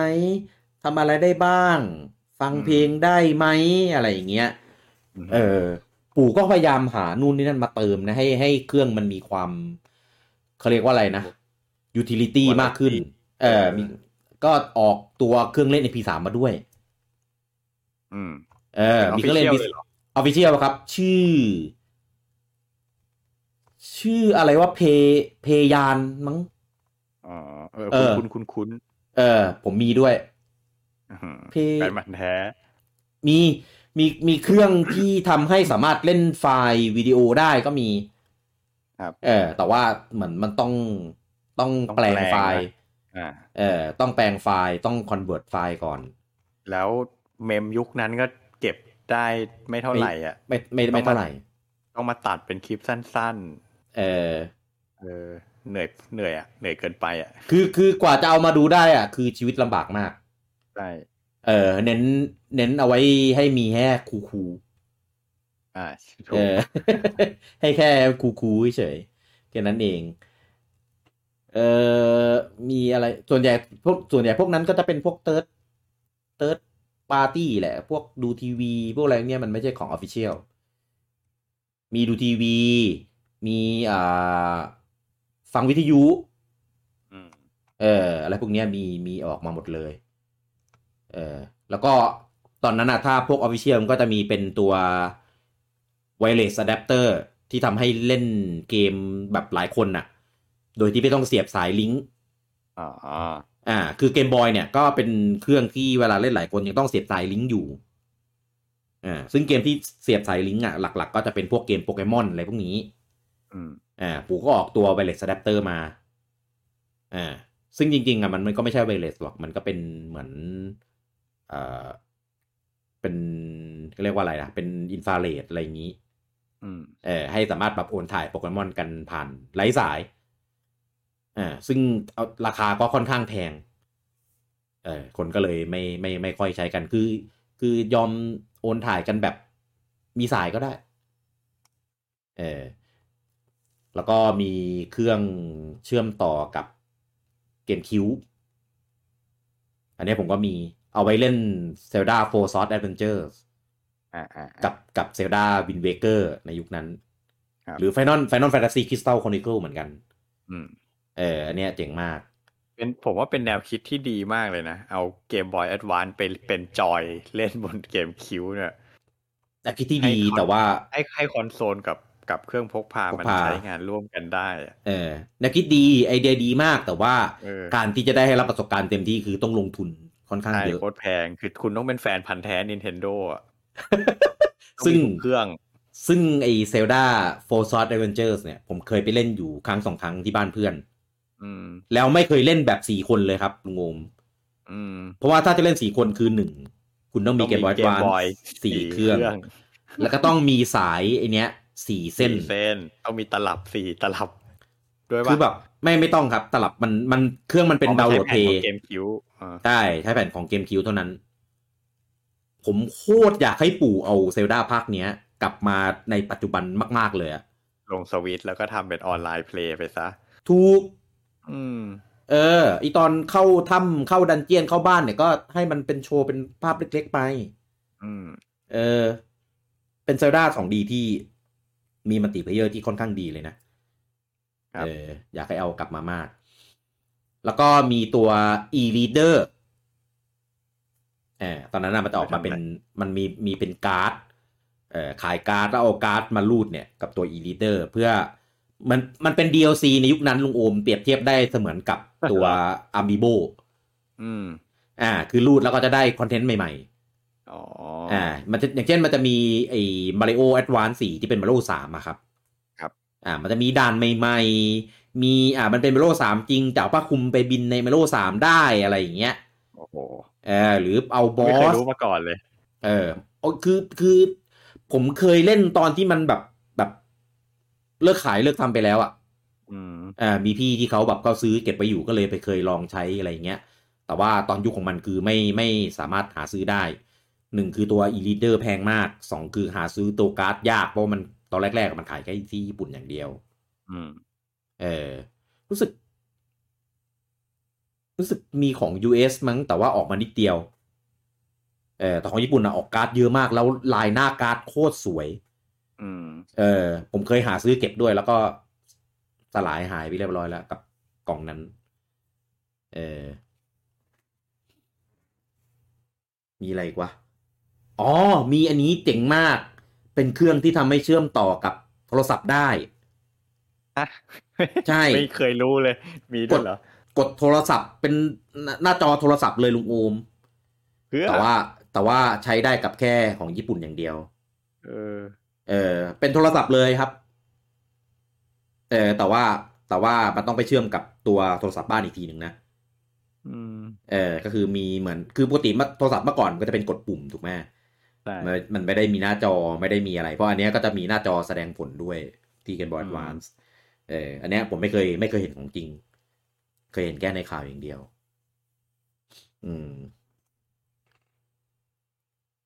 มีกล้องถ่ายรูปกล้องถ่ายรูปอันนี้ไม่ใช่ของปู่แล้วเป็นของ Third Party ผมเคยมีด้วยห่วยมากซึ่งคือเราเคยเห็นตอนเกมบอยคัลเลอร์คาเมล่าอะไรอย่างบนเครื่องเกมบอยก็เลยบอกถ้าเกมบอยวันมันต้องถ่ายรูปดีขึ้นแน่นอนก็เลยไปซื้อรู้สึกผมซื้อมาไม่แพงมันเป็นของจีนแบบของก๊อปอะไรงี้มั้ง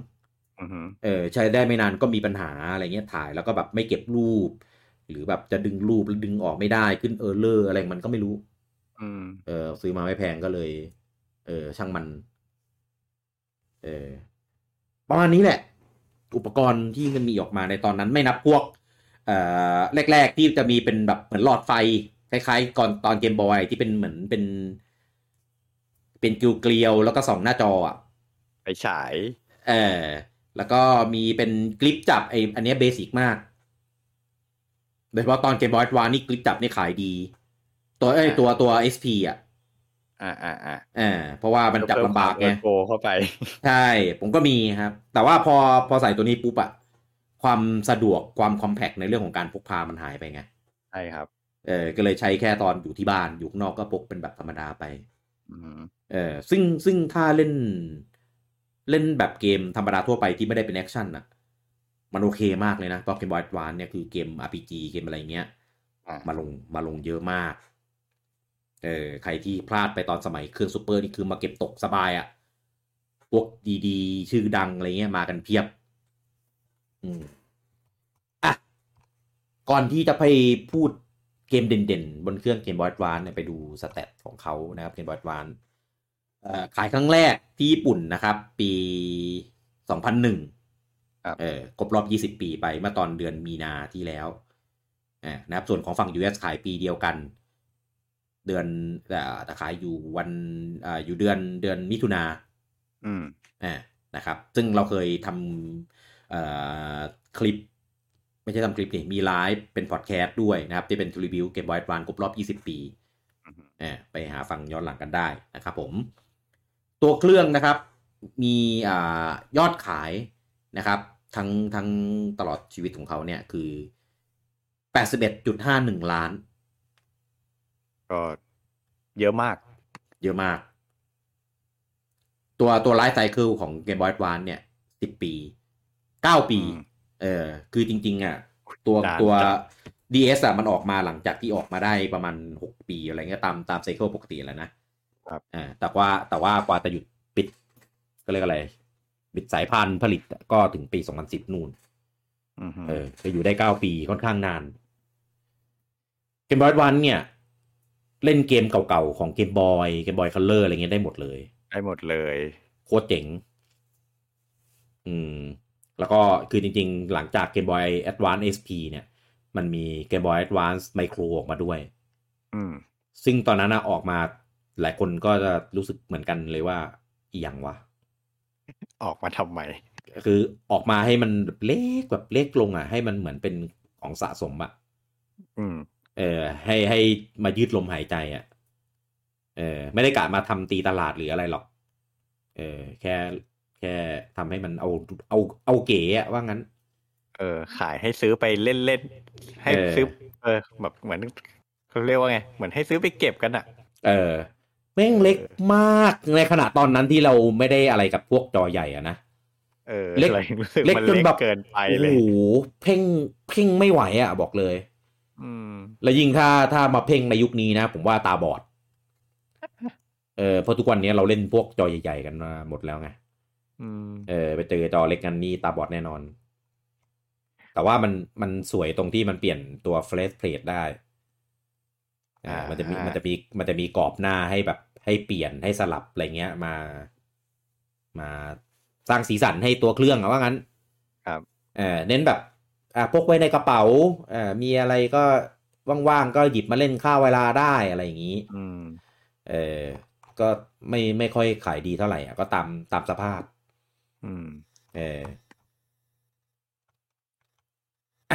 ทีนี้มาในส่วนของตัวเกม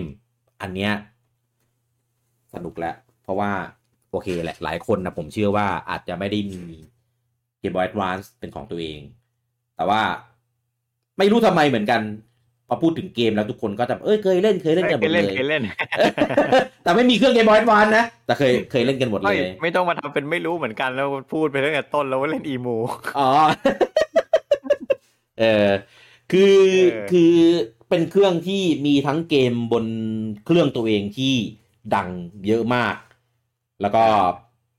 มีทั้งเกมที่พอร์ตมารีมาสมารีเมคมาบนเครื่องนี้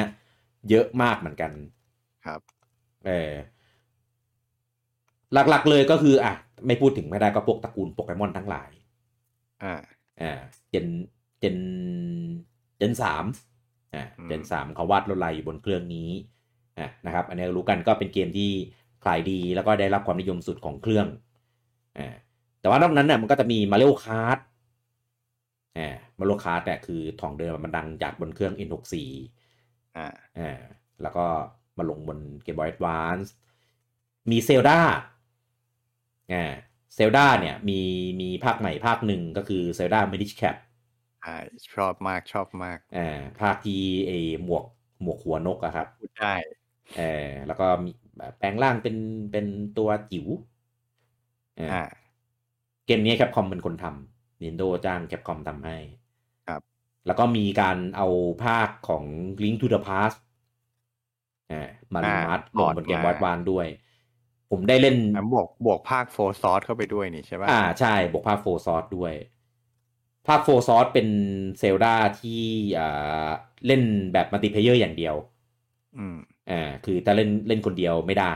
ต้องหาคนมาต่อสายลิงก์เพื่อเล่นด้วยกันผมเล่นลิงก์ทูเดอะพาร์ทจบบนเครื่องเกมบอยวานนี้บนเครื่องผมไม่เคยเล่นเพราะว่าตอนนั้นยังไม่รู้จักเซลดาเลยมั้งครับมี Advance War คืออันนี้ซีรีส์เนี้ยดังมาจากไอ้ Famicom War แล้วก็มีการเอามาเขาเรียกว่าอะไรนะปัดฝุ่นใหม่รีแบรนด์ใหม่ทำระบบใหม่อะไรเงี้ยให้เข้าถึงง่ายขึ้นซึ่งเดี๋ยวซีรีส์เนี้ยภาค1ภาค2เนี่ยจะมีการรีเมคซึ่งสวิตช์ตรงสวิตช์ซึ่งของเดิมในตอนแรกกำหนดขายเดือนนี้แล้วก็เลื่อนไปเมษาปีหน้าเรียบร้อยแล้วมี Final Tactics Advance ซึ่งของเดิมมาลงเกมบอยแอดวานซ์ครั้งแรกใช่ของเดิมเนี่ยมันดังมาจากบนPlay 1นะครับอันนี้ก็ลดโทนความดราม่าความดาร์กความโหดอะไรอย่างนี้ใสๆมากขึ้นใช่แล้วก็เป็นเขาเรียกเนื้อเรื่องนี้มาก่อนการเป็นเทรนด์ไปต่างโลกใช่ไปต่างโลกมีระบบจาร์ดที่บางใครไม่ชอบก็เกลียดเลยผมว่าชอบนะผมก็ชอบแต่ผมเห็นหลายๆคนนี่แบบสาบส่ง บางคนแบบหงุดหงิดไงว่าแบบจะไปเล่นแบบนี้ก็โดนจำกัดอะไรอย่างเงี้ยเหมือนมันเป็นชาเลนจ์ใช่ผมว่ามันเป็นชาเลนจ์แล้วพอทำผิดก็จะแบบโดนจับไปขังก็ต้องแบบรอวันไป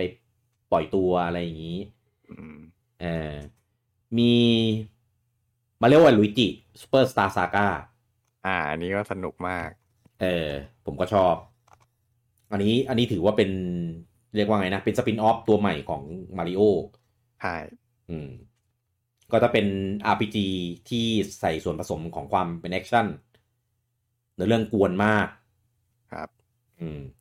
แล้วก็มี Metroid อ่าอ่ามีตั้ง2 ภาคใช่มีภาค4นะครับ Metroid Fusion ที่เพิ่งก็ มีภาค5ออกไปเมื่อไม่กี่เดือนนี้นี่แหละ เออแล้วก็มีภาค1รีเมคใช้ชื่อว่า Metroid Zero Mission อ่าสนุกมากทั้ง2เกมครับแล้วก็มีอ่าซีรีส์ Castlevania อืมCastlevania นี่มีด้วยกันทั้งหมด3ภาคที่เป็นภาคใหม่นะอืมก็สนุกทุกภาคเลยนะครับทั้ง ครับ Circle of the Moon ทั้งอะไรนะ Harmony of Dissonance อืมแล้วก็ภาคที่ดังที่สุดนะครับภาค Area of Sorrow ภาคโซมะที่ดังมากแล้วจริงๆทั้ง3เกมเนี่ยสนุกมากเลยแล้วก็ตระกูลมาริโอไม่มีเกมใหม่เป็นของตัวเองนะครับบนเกมบอย Advance เอาภาคเก่าพอร์ตมาทั้งพอร์ตทั้งรีเมคอะไรเยอะแยะไปหมดใช่มีในจะเอาพอร์ตมาเรียกว่าไงเดียรีมาร์มาแล้วกันครับในชื่อว่าSuper Mario Advance ก็จะมี Advance 1 2 3 4 Advance 1เนี่ยจะเป็นMario USA แล้วก็มี Advance 2จะเป็นMario World Advance 3จะเป็น Yoshi Island แล้วก็ Advance 4จะเป็น Mario 3ออกมาทั้งหมด4ภาคด้วยกันใครที่ไม่เคยเล่นก็จะได้หาเก็บกันในโปรแกรมบอย Advance เนี่ยเยอะแล้วก็มี Sonic Advance ครับเกมของ Sega ที่รู้สึกจะเป็นเกมแรกเลยมั้งที่ทำเกมมาลงบนเครื่อง Nintendo ก็หลังจากที่เลิกทำเครื่องของตัวเองแล้วก็ใช่ได้เลิกแต่ผมจำไม่ผิดเซกายังไม่ได้ขายเองมั้งตอนนั้นเหมือนให้คือในญี่ปุ่นขายเองแต่ในฝั่งตะวันตกให้ค่ายอื่นขายรู้สึกจะเป็น THQ มั้งครับซึ่ง THQ ตอนนี้ก็เจ๊งไปแล้วเหมือนกันไปอยู่กับใครแล้ววะโดนนอร์ดิกมาเทคไปเป็น THQ นอร์ดิกใช่มี F-Zero มีแต่ภาคใหม่แล้วก็ภาคที่รีมาสต์มาจากภาคเครื่องซูเปอร์มีวาโลแวร์เป็นพูดสรุปก็คือแบบเป็นเครื่องที่มีเกมของ Nintendo เองเยอะมากๆเยอะแล้วคือมันเป็นเครื่องที่ทำให้ผมได้สัมผัสเกมของ Nintendo อย่างจริงๆจังๆเป็นครั้งแรกแต่ไม่มีเครื่องแต่ไม่มีเครื่องสัมผัสแต่เกมไงไม่ได้สัมผัสเครื่องโอเค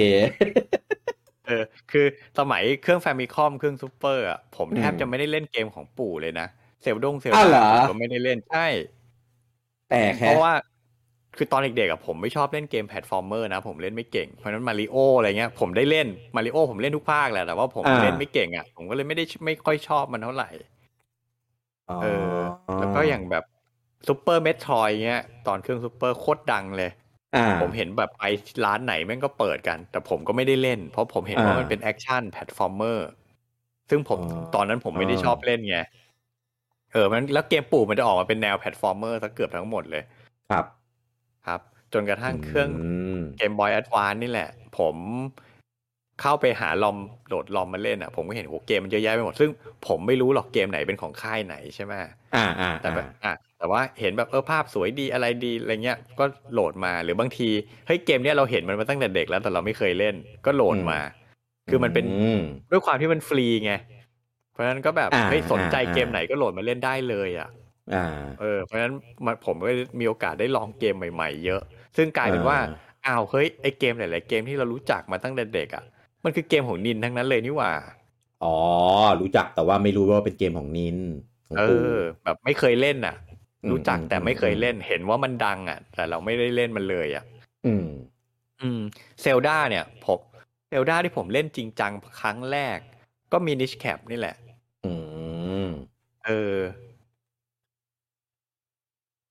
ฝากตัวเลยไหมตอนนั้นเล่นแล้วฝากตัวยังคือผมไม่ได้เล่นมินิชแคปแล้วก็ Link to the Past ผมก็มาเล่นบนเกม Boy Advance นี่แหละก็คือชอบนะก็กลายเป็นว่าเป็นแนวที่ผมชอบแต่ว่ายังไม่ได้ถึงกับถวายตัวเป็นแฟนแต่ว่าเนี่ยมีความทรงจำไม่ดีกับไอ้ Link to the Past ทำไมอ่ะผมเล่นจนถึงปราสาทกานอนแล้วอะหน้าบอสแล้วอะอืมเซฟหายหายได้ไงอยู่ในคอมไม่ใช่เซฟหายเซฟเสียอ่าเออไฟล์มันคอร์รัปได้ไงก็ไม่รู้อะแล้วนั่นอะก็เลยเล่นไม่จบอืมแต่ทุกวันนี้จบแล้วใช่ไหม ยังไม่จบนี่มาเล่นบน NSO เนี่ยเล่นไปได้เอครึ่งอทางแล้วผมก็ดอง ต่อดี ถึงขก็เดี๋ยวนาดนี้แล้ว จะกลับไปต่อ โอ้โหแบบเฮ้ยจริงๆตั้งใจไว้ว่าจะยังไงต้องเล่นให้จบอ่าเพื่อแก้กรรมตอนเด็กนั่นแหละอ่าจะบ้าถึงปราสาทบอสใหญ่แล้วอะแม่งเซฟเสียโอ้แต่ดันเจียนนั้นก็ซับซ้อนอยู่เหมือนกันนะใช่แล้วโหกว่าจะถึงบอสกว่าจะเอออะไรเหนื่อยเออเหนื่อยข้อดีของคือการเล่นอีมูคือเซฟสเตตได้ด้วยก็ไปเล่นบน NSO ก็ได้เดี๋ยวนี้แล้วไม่ทหมายถึงว่าตอนนั้นไงำตอนก็นั้นใช่ใช่เกมที่เราเล่นไม่เก่งอะไรเงี้ยเราก็เซฟสเตตได้มันก็ทำให้เราเล่นจบเล่นเกมจบอ่าได้เยอะอ่าใช่ถูกอ่า คือนิสัยเสียของผมอะสมัยเครื่องซูเปอร์หรือแฟนหรือเพย์หนึ่งอะก็คือว่าอืมเล่นเกมไม่ค่อยจบซื้อเยอะมากแต่เล่นไม่จบอ่าอืมเกมมันถูกไงใช่ไม่เอแต่ว่ากลายอเป็นว่าแต่พอของเกมบอยแอดวานผมเล่นเกมจบเยอะมาก มันฟรีไงมันดีกว่าถูกอีก ไม่ไม่จริงๆแล้วมันน่าจะควรจะเล่นทิ้งเล่นขว้างยิ่งกว่าเดิมเพราะมันไม่อ๋อเสียตังค์ไงอ่าแต่แบบไม่รู้ดิมันแปลกอ่ะมันทำอาจจะเป็นเพราะว่ามีเซฟสเตทมั้งมันช่วยให้ผมเล่นเกมยากๆได้ง่ายขึ้นอ่ะผมก็อืเลยแบบแฮปปี้ที่มจะเล่นจนจบอ่ะเพราะเข้าใจบางเกมแล้วพอยากปุ๊บผมก็เล่นไม่ผ่านผมก็เลิกแล้วไงอ่าเออเข้าใจอืมซึ่งมันเอาจริงๆเกมของปู่เยอะจริงบนเกมบอย a อ v a านซ์มากไออะไรอ่ะดองกี้คองอ่าไอที่เป็นชื่อภาคอะไรนะที่มัน ดอง k ี k องคันทรีไต่อ่ะที่มันปีนอันไหนที่มาริโอเวอร์สดองกี้คองปะไม่ใช่มันจะเป็นเกมดองกี้คองที่มันเหมือนต้องกด LR เพื่อให้มันปีนหน้าผาขึ้นไปอ๋อเรื่อยๆอ่ะที่ไปเกาะปุ่มแล้วก็ชื่อดองกี้คองอะไรวะอันจำนั้นลงชื่อไม่ได้อันนั้นลงไปดีเอสไม่ใช่เหรอลุงงมหรอ DS หรือเกมบอยแอดวานซ์จำไม่ได้ว่ะไม่รู้อ่ะที่มันเป็นมันจะมีเป็นตุ่มแล้วก็โหนไปเรื่อยใช่ๆเคยเล่นเออของอะไรวะอะไรสวิงสักอย่างเอออ่ะอะไรสักอย่างอ่ะเดี๋ยวแต่เซิร์ชแต่เคยเล่น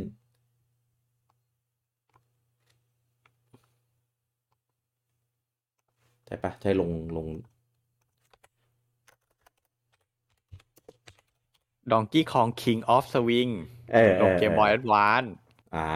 โอเคเออสนุกอันนั้นก็สนุกสนุกเออแต่ก็มีความยากพอสมควรเลยแหละอันนี้เล่นไม่จบยากอ่าทั้งแต่ว่าที่มีมันจะมีมีนะเซฟสเตทก็ยังไม่จบอ่ะมันเขาเรียกว่าไงคือเหมือนผมแค่เปิดไปลองเล่นดูอ่ะไม่ได้เล่นมันอืมจริงจังเท่าไหร่อ่ะครับครับผมชอบอันเนี้ยไม่รู้งมเคยเล่นเปล่าที่เป็นคูลูลินที่เป็นเหมือนแท่งแล้วก็หมุนไปเรื่อยๆแล้วเราก็ต้องแบบกด LR เพื่อไปตามช่องเรื่อยๆอ่ะไม่เคยแฮะเป็นเกมแรกเลยที่ผมเล่นในเกมบอย a อ v a านซ์ในไม่เคยในลอมว่างี้แล้วกันเนี่ครับยผมส่งรูปให้ดูเห็นไหมเซิร์ชเจอละเออชอบมาก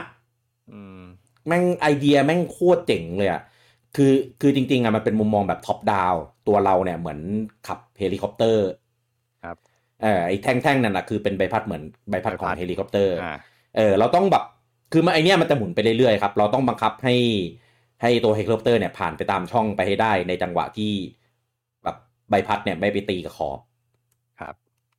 เจ๋งมากโคตรชอบเลย เกมเยอะอะแล้วก็จะมีซีรีส์สปินออฟซีรีส์ใหม่ของ Nintendo ของเครื่องเจ้าอื่นนะลงบนเครื่องเนี้ยโคตรเยอะใช่มี WarioWare เนี่ยก็ถือกำเนิดบนเครื่องนี้อ่าเออไอ้นี่วาริโอแลนด์ภาคWarioWare สี่ภาค4โอ้โหแม่งเป็นเกมแพลตฟอร์มเมอร์ที่แบบ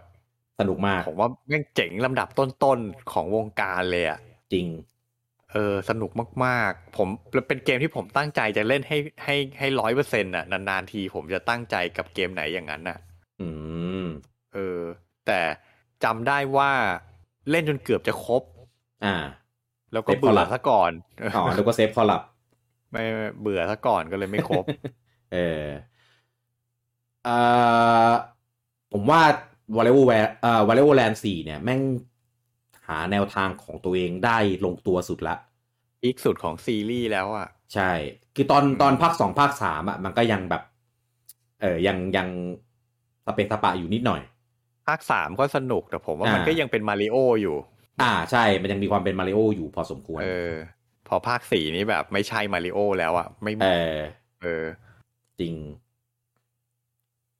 มีอ่าเคอร์บี้ที่เป็นเคอร์บี้แบบเมโทรวาเนีย เคอร์บี้ภาคนั้นก็นั่นก็ดีสุดในซีรีส์เลย Amazing Miller ใช่อันนั้นก็เล่นอยู่นานมากแล้วมาทำภาคเดียวนะมันไม่เคยทำอีกเลยอ่ะอืมเคอร์บี้นี่ผมก็เล่นจบอ่าแล้วก็มี Fire Emblem ไฟเอ็มเบมอ่าไฟเอ็มเบมบนเกมบอยแอดวานซ์เป็นผมมีปัญหากับมันอ่าผมยังไงไม่รู้ภาคไหนก่อนภาคไหนหลังอ๋อแล้วไม่รู้มันเรียงภาคยังไงบางภาคแปลอิงบางภาคไม่แปลอะไรเงี้ยใช่ใช่ผมก็เลยเกิดความสับสนจนพานไม่ได้เล่นเลย เออเออ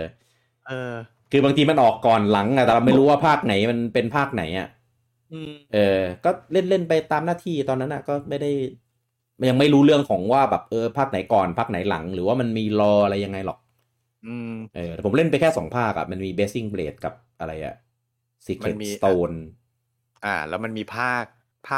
มันมี3 ภาคทั้งหมดอ่ะอ่าอ๋อเออคือเนี่ยแล้วผมใจจริงอ่ะผมไม่อยากเล่นมากเลยนะเพราะผมเป็นแฟนไฟเอ็มเบมตั้งแต่เครื่องซูเปอร์อ่าจนของเกมบอยแอดวานซ์อ่ะอยากเล่นแต่ว่าเจอปัญหาอย่างนั้นอ่ะแล้วผมก็งี่เง่าผมก็เลยไม่ได้เล่นเออตอนเนี้ยเลยอยากได้แบบได้คอลเลกชันของ3 ภาคนั้นน่ะยากแหละไม่เอตัวอย่างอคือมันยากตรงที่ต้องให้แปลอิงให้ครบทุกภาคก่อนเออแล้วก็มัดรวมมาขายไม่ไม่รู้ว่าไอตัวรอลงเอ็นละกัน เออทางนั้นอาจจะได้แต่ไม่รู้ว่าปัญหาเรื่องลิขสิทธิ์ลายเส้นคนออกแบบอะไรตอนนั้นไม่รู้เคลียร์จบยังนะเฮ้ยผมว่าไม่น่ามีปัญหาอะไรหรอกเออกลัวว่ามันจะถือกันแค่คนละครึ่งไงแต่เอากลับมาใช้ไม่ภาคเครื่องซูได้หรือเปล่าเปอร์ยังภาคเครื่องซูเปอร์ยังลง NSO ได้เลยเอออันนั้นก็มันแปลว่าน่าจะเคลียร์กันจบแล้วแหละน่าจะอืมอืมมีนี่ไงโกลเด้นซันโกลเด้นซันนะผมไม่ได้เล่นสักภาคเหรอสักภาคเลยผมไปเล่นบน DS อ๋อภาค DS มันดรอปแล้วอ่ะแต่เออ ภาคต้นกำเนิดมันผมไม่รู้จักไงเกมอะไรวะโหถ้าไม่ได้เล่นตอนนั้นน่ะมาเล่นตอนนี้ก็อาจจะไม่ได้อะไรละเฉยๆแต่ถ้าเล่นตอนนั้นนะคือแม่งภาพสวยมากลุงโอมแม่งโหลายเวทเรียกมนต์อสูรกันแบบโอ้โหเครื่องมึงทำได้ขนาดนี้เลยเหรออลังการมากครับในขณะที่ไฟนอลอ่ะมันไม่ได้มีภาคใหม่ลงบนนี้ไงมันไปทำแต่แบบภาคอะไรวะตอนทำภาค10ภาคอะไรของมันอ่ะบน PS2อ่ะแต่ก็กับกันโกลเด้นซันทำนี้บนเครื่องพกพาคือมันโอ้โหมันอลังมันเจ๋งมากจริงลงบนเกมบอยแอดวานซ์นะ2 ภาคส่วนไฟนอลเนี่ยก็ที่เคยทำให้แฟนๆแบบใจแป้วไปที่ไปลงวันเดอร์สวอนเนี่ยก็มาเอามาลงเกมบอยแอดวานซ์ด้วยมาหมด1 ถึง 6ยกเว้นภาค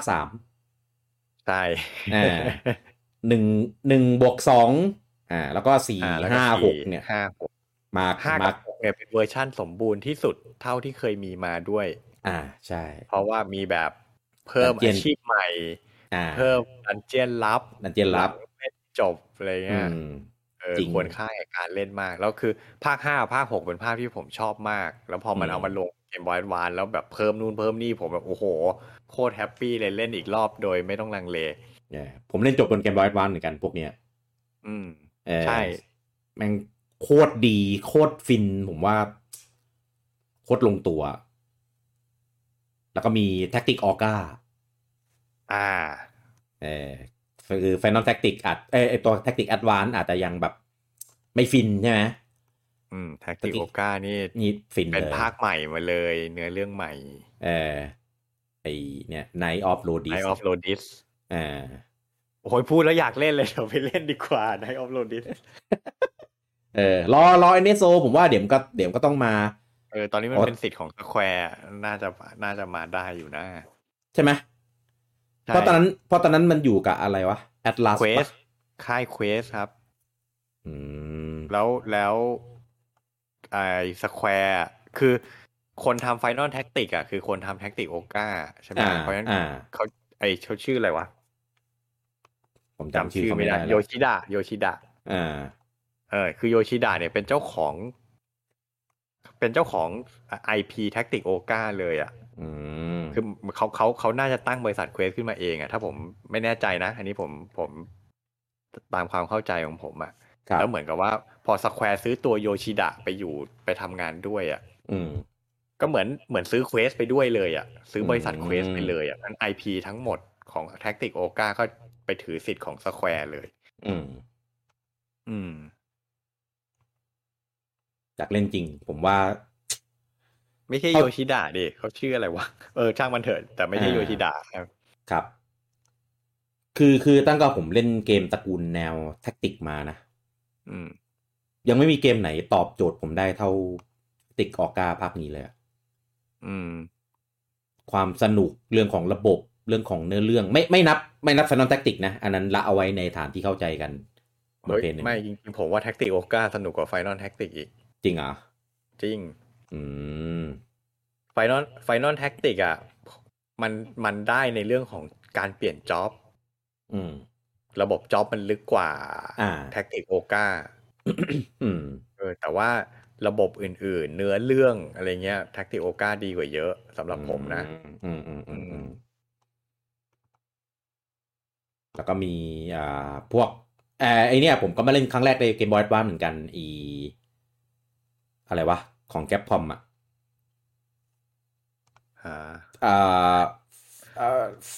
อะไรวะไฟอะไรวะไฟเบลล์ไฟเบลล์ไฟนึกตั้งนาน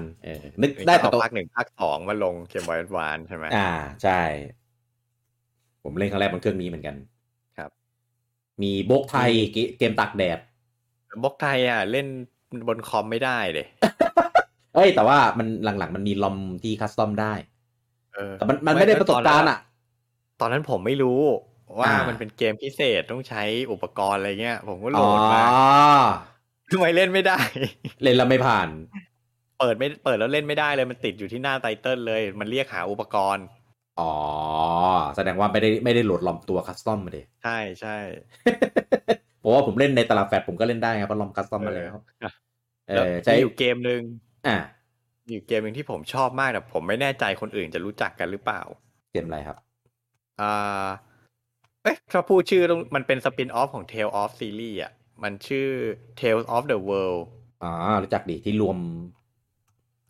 แต่ว่ามันจะมีอยู่ภาคหนึ่งที่เป็นแนววางแผนของเทลใช่ไหมแต่เป็นวางแผนของเทลใช่แต่ว่าคืออย่างนี้ตอนเครื่องเกมบอยคัลเลอร์แนมโคออกเกมชื่อ Pocket King มาเป็นเกมวางแผนครับสไตล์คล้ายๆ Advance War แต่ว่าตัวละครจะเป็นพวกมอนสเตอร์เป็นแนวแฟนตาซีเป็นก็อบบินเป็นฮาร์ปี้เป็นอะไรเงี้ยให้เราสร้างกองทัพมอนสเตอร์พวกนี้ไปตีกันยึดฐานศัตรูแต่ว่าซึ่งอันนั้นมันก็ออกมาเป็น IP stand alone เพราะฉะนั้นมันเลยดูเหมือนไม่ค่อยดังแต่เกมมันสนุกภาพสวยผมชอบมากแล้วจนเกม Boy Advance มันเอา Pocket King มาย้อมแมวออกภาคใหม่แล้วเอา Tail Off มาปะหน้าใช้ชื่อ Tail Off ใช้ตัวละครของ Tail Off มาขายแต่ระบบในเกมเป็น Pocket King โอ้โหผมโคตรชอบเลยสนุกมากๆแต่ข้างในคือเหมือนเดิมใช่ไหมมันก็เป็นเนื้อเรื่องใหม่เอามาต่อยอดว่างั้นเอามาต่อยอดใช่เอามารีแบรนด์เอาเทลมาช่วยขายของเหมือนว่าเนื้อเรื่องก็เป็นตัวละครของเทลมาดำเนินเนื้อเรื่องแต่ว่าพวกมอนสเตอร์ระบบการเล่นอะไรเงี้ยเอามาจาก Pocket King ทั้งหมดเลย แล้วมีตัวละครฮีโร่คือพวกตัวเอกจากเกมของ Tale of อ่ะPocket King เหรอชื่อบนเกมบอยชื่ออะไรนะเกมบอยวานบนเกมบอยชื่อจนบนเกมบอยวานชื่อ Tales of the World Narigiri Dungeon 3อะไรประมาณเนี้ยมั้งถ้าอันเนี้ยเคยเล่นแน่นอน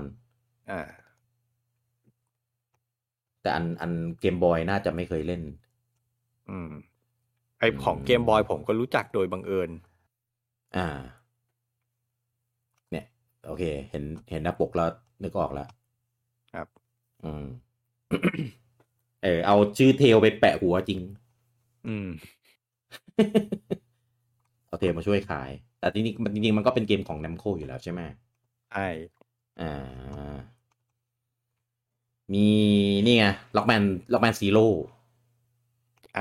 กำลังจะพูดล็อกแมนซีโร่ล็อกแมนเอ็กเซ่โหนี่ยุคทองของล็อกแมนลายใหม่ใช่คือล็อกแมนเอ็กเซ่นี่เป็นเกมที่เป็นซีรีส์ที่ผมใช้เวลากับมันเยอะมากเพราะผมเล่นจบทุกภาคเลยคิดดูดิคุณกี้ล็อกแมนปกติอ่ะผมไม่เคยเล่นจบนะที่เคยเล่าให้ฟังอ่ะเพราะมันยากใช่ไหมเพราะมันยากแต่พอล็อกแมนเอ็กเซ่อ่ะมันเป็นเกม RPG อ่ะแล้วมันยาวอ่ะผมนั่งเล่นจบทุกภาคอ่ะแล้วที่พีคคืออะไรรู้ไหมผมนั่งเล่นรวดเดียว 1-6 อ่ะฮะผมเล่น1จบ1ต่อ2ต่อ3ต่อ4ต่อ5ต่อ6อย่างนั้นเลยอ่ะคลั่งมากแล้วแบบคุณกี้ก็รู้นิสัยผมอ่ะผมเล่นเกมอะไรยาวๆอย่างนี้รวดไม่ได้อ่ะเพราะผมดองหน้าบอสประจำอ่ะ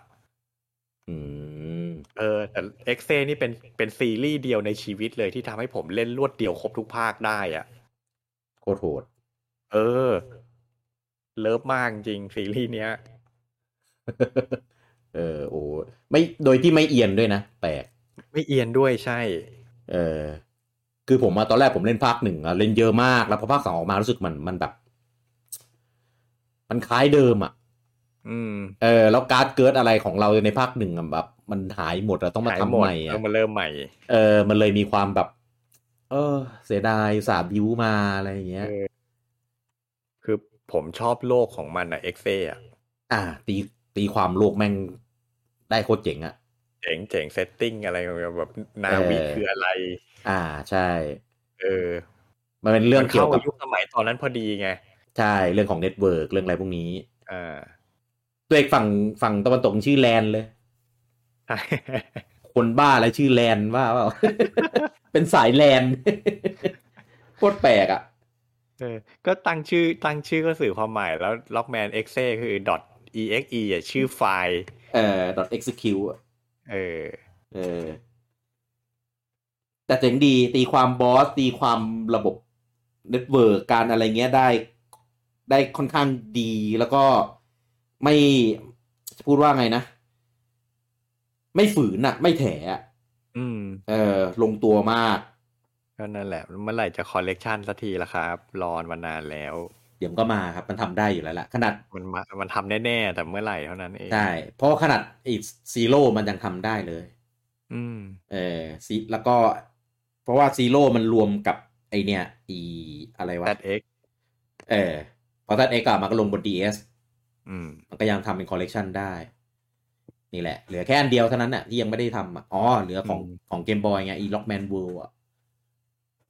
Lockman World เมกาเวิลด์อีกของเมกาไดอ่ะโหนั่นไม่เคยเล่นของเมกาไดนี่เขาเรียกว่าไงเหมือนรีแวมป์อ่ะเอาภาค1 2 3มาทำใหม่แต่ว่าเพิ่มบอสพิเศษเฉพาะเข้าไปแล้วก็กราฟิกเป็น16 บิตอันนั้นไม่เคยเลยแล้วก็มี Harvest Moon ภาค Friend of Mineral Town ที่เอาภาค Back to the Nature มารีเมคใหม่ครับรีเมคระบบรีเมคอะไรหมดแต่ว่ากราฟิกทำเป็นแบบลง Game Boy Advance ดีมากโคตรดีโคตรลงตัวพอมาเล่นพกพาได้แล้วมันเลยแบบมีเวลาเล่นอยู่กับมันนาน อืมแล้วก็มีมีเกมอ่าเป็นเกมของนินที่แบบออกมาภาคเดียวแล้วก็หายไปเลยไอ้เกมสว่านอ่ะอ่าดิวโดเซอร์ดิวโดเซอร์อันนั้นเกมทำโดยเกมฟรีกด้วยนะอืมเกมฟรีกที่ทำโปเกมอนอ่ะออกมาภาคเดียวแล้วก็เลิกไปเลยหายไปใช่เลยตัวตลับแท้อะครับมันจะมีลัมโบมีสันใช่จริงๆไม่ใช่ลัมโบมันเป็นแฮปติกในอืมยุคนั้นนะคือประเจาะจอแล้วมันก็สั่นสั่นสั่นสั่นผมเคยเล่นของแท้ด้วยโคตรแปลกนะคือตอนนั้นนะเวลาเราเล่นเกมแบบเครื่องพกพามันจะไม่มีสั่นครับใช่พอสั่นบนเครื่องพกพาได้อะคือแบบโคตรดีผมจำได้ว่า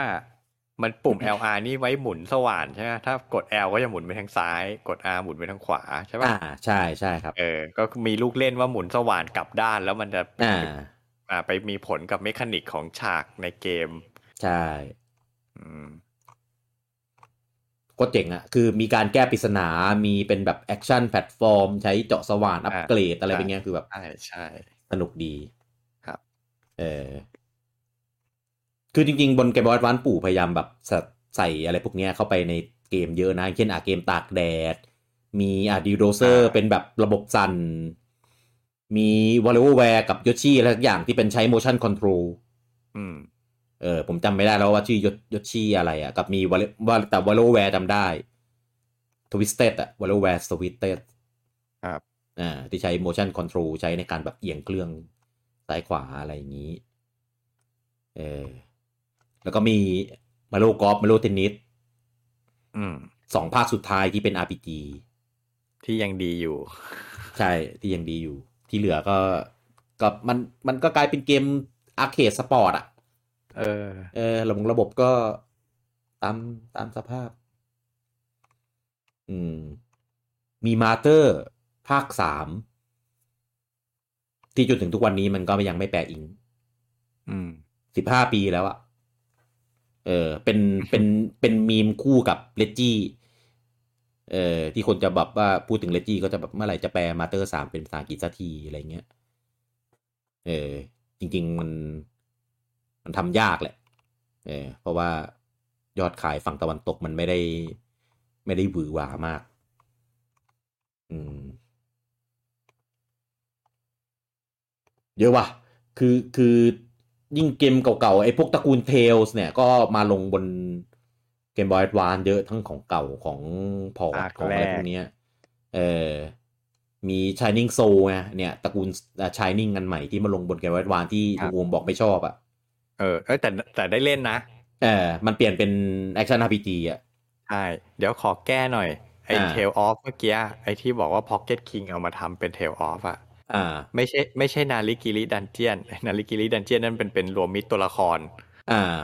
แต่ไอ้ที่เป็นวางแผนน่ะชื่อ Tale of the World Summoner Lineage อืม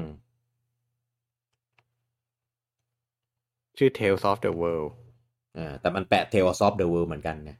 อ่าใช่มันจะใช้ชื่อ Tales of the World เหมือนกันแต่ว่าซับไตเติลไม่เหมือนกันอ่าครับมันจะเป็น Summoner Lineage โอเค อืมมีมาน่าภาค 1ไอ้ Sword of Mana อันนี้ก็เป็นเปลี่ยนเป็นแอคชั่น เอาภาค RPG หนึ่งเหมือนกันมารีเมคเออแล้วก็ลูน่าผมก็เล่นบนเครื่องนี้ อ๋อลูน่ามันลงทุกเครื่องอ่ะ มีเนี่ยยิกดายูเนียนอ่าลูฟเออ Big d a Union นี่เป็นเกมที่แบบแม่งเข้าใจยากมากอ่ะอืมกว่าจะเล่นเป็นนี่ต้องใช้เวลาศึกษาอย่างนานถ้าจำไม่ผิดเหมือนกำลังจะมีรีมาสลงสวิตมั้งหรือลงไปแล้วอืมไม่รู้อะผมอยากเล่นนะเพเอราะว่าตอนนั้นผอมเล่นไม่จบแต่เป็นแนวที่แปลกๆอ่ะแต่สนุกอ่าอืมลูเฟียอืมเออDragon Quest Monster คาราวานคาราวานฮาร์ดอ่าอันนี้มีแต่ญี่ปุ่นมั้งจำไม่ได้เหมือนกันเออ แล้วก็ตระกูลซูเปอร์โรบอทอ่ะอันเนี้ยลงหลายภาคเลยภาค A ภาค A อะไร J D เออ OG อืม OG นี่มาเป็นมัดรวมด้วยมั้งถ้าจำไม่ผิดเอา1-2มามัดรวมกันเลย อืม อืม เยอะว่ะ เกมเยอะจริง ใช่ แล้วเนี่ยผมเซิร์ช Google ดูเนี่ยมีเกม RPG เกมวางแผน ที่ผมไม่รู้จักไม่เคยเล่นเยอะแยะเลยเนี่ย ฮะ ซึ่งเห็นภาพแล้วดูน่าเล่นมากเลยอะ Monster Guardian เนี้ย เป็นแนวแท็กติกเลย เกมอะไรวะ ภาพดูคล้ายแท็กติกโอกาไฟนอลแท็กติกอย่างนั้นมากเลย ขนาดผมคิดว่าผมมาเล่นเกมบนเกมบอยด์วานเยอะมากเลยนะอย่างเห็นภาพแล้วถึงได้แม่งเหมือน Final Tactics จริงใช่แต่มันไม่มีระดับเลเวลนี่ลุงโอมมันเหมือนแบบมันเรียบอ่ะ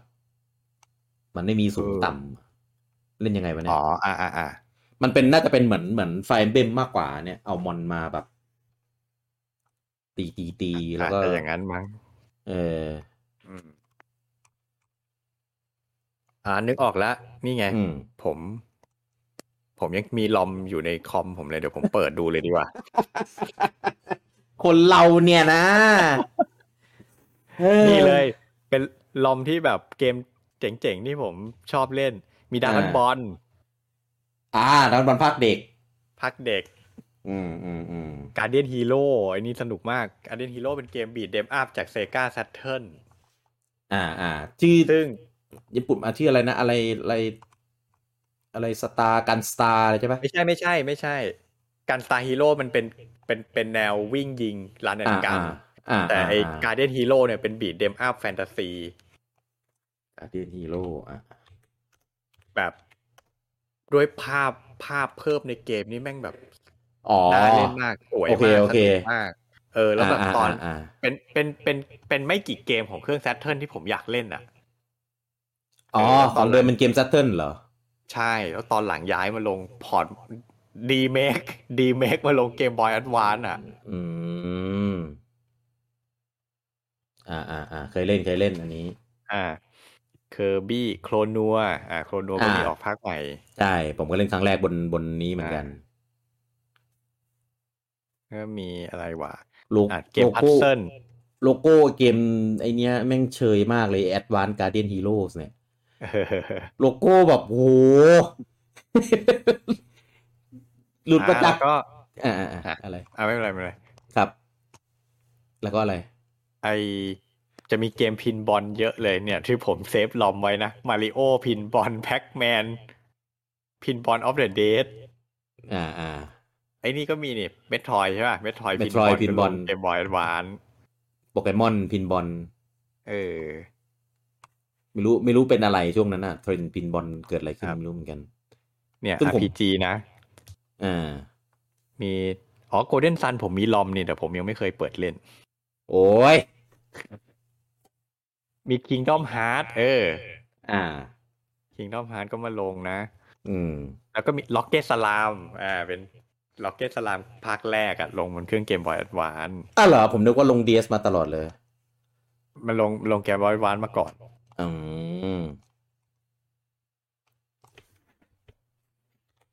แล้วก็วางแผนนี่ Final Tactics Fire Emblem มี G-Gen ด้วยนะGundam G Generation ก็มีเนี่ยมี Shining Force ภาคเก่าพอร์ตมา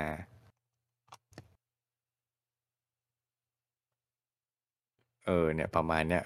ผมเซฟลอมไว้ไม่เยอะแฮะเซฟไว้ทำไมไว้เล่นเด้คือนานๆทีผมก็ยังเปิดมาเล่นอยู่นะ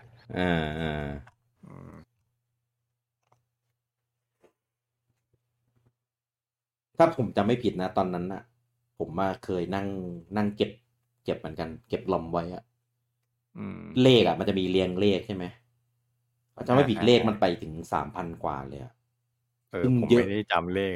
ซึ่งเยอะมากนะตอนนั้นนะคือต่อให้ตัดเกมซ้ำเกมหลาย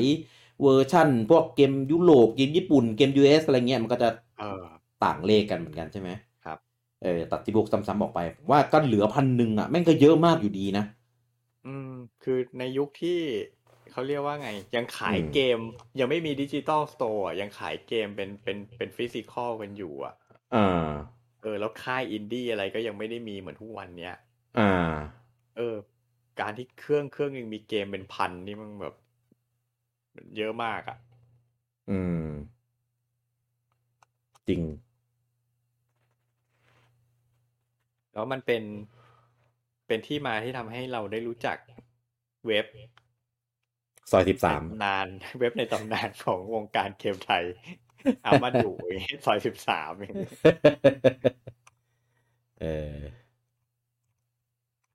สุดยอด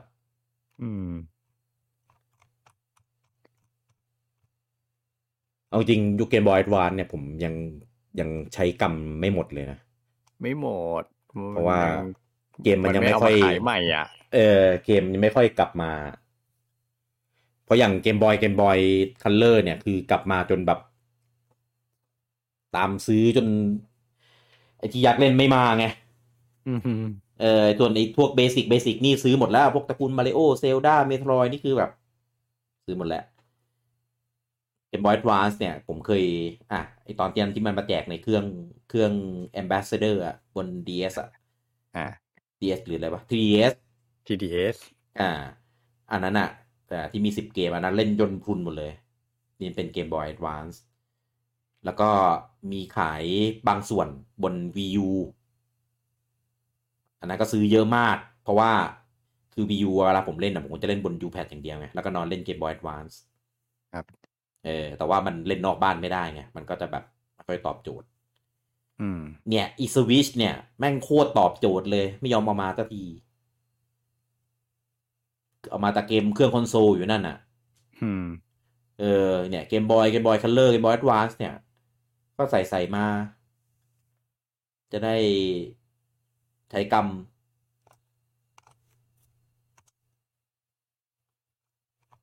เยอะว่ะผมว่านั่งไถแล้วก็นั่งระลึกถึงเกมหลายเกมคือหลายเกมอ่ะให้ผมกลับไปเล่นว่ะผมก็ไม่ไหวแล้วเพราะตอนนั้นก็คือแบบตะบี้ตะบันเล่นจนแบบเยอะมากเก็บครบอ่ะผมว่าหลายคนน่าจะเก็บครบกันแล้วด้วยแหละบนเกมบอยแอดวานซ์แต่หลายๆเกมดูแล้วก็แบบอยากกลับไปเล่นอีกรอบเหมือนกันเพราะว่าจริงๆเกมปัจจุบันน่ะมันไม่มีบรรยากาศมันไม่มีสไตล์การออกแบบเกมแบบนี้แล้วอะมันยังการ์ตูนอยู่ใสๆเดี๋ยวนี้ถ้าอยากได้เกมโทนนี้ต้องไปเล่นเกมอินดี้อ่ะอินดี้ซึ่งคุณภาพก็เทียบไม่ได้ด้วยไม่ได้จริงมันก็อารมณ์เหมือนเครื่อง16 บิตเครื่องซูเปอร์แหละอันเนี้ยเพียงแต่ว่ามันรีมาสมาลงบนเครื่อง Game Boy Advance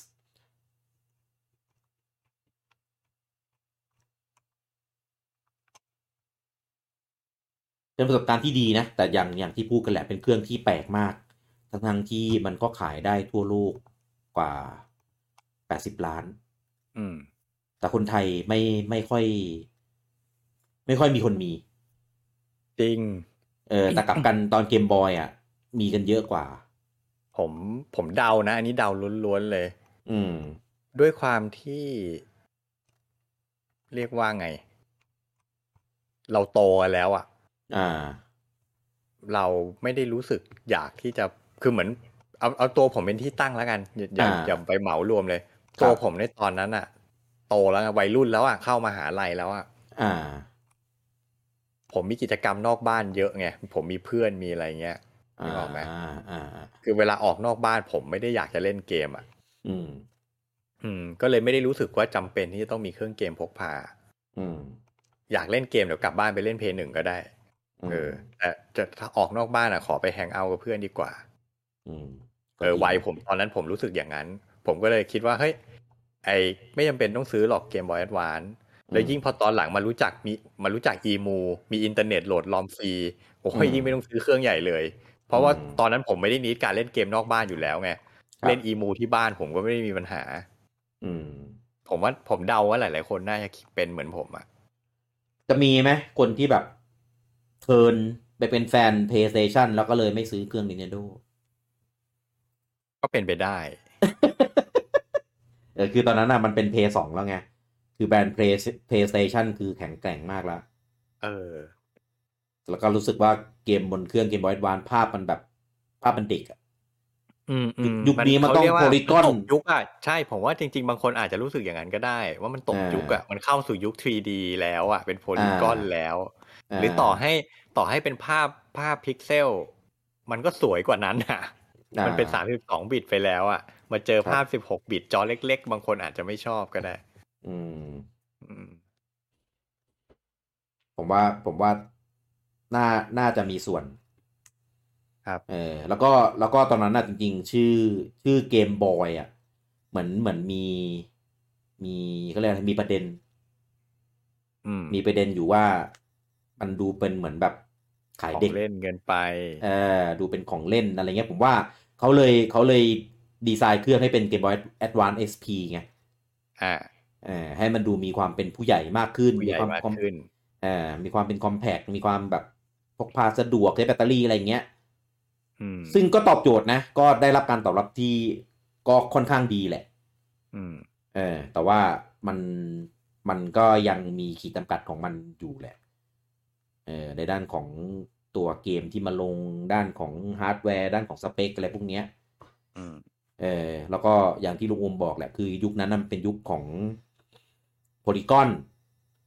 แล้วก็คนก็เริ่มคือมือถือมันพัฒนาเร็วมากตอนนั้นอะใช่เป็นยุคที่โทรศัพท์มือถือมันก็เริ่มแบบมีบทบาทมากขึ้นไงคือเมื่อก่อนคนไปข้างนอกอ่ะก็พกอะไรหนังสืออย่างเงี้ยเหรอ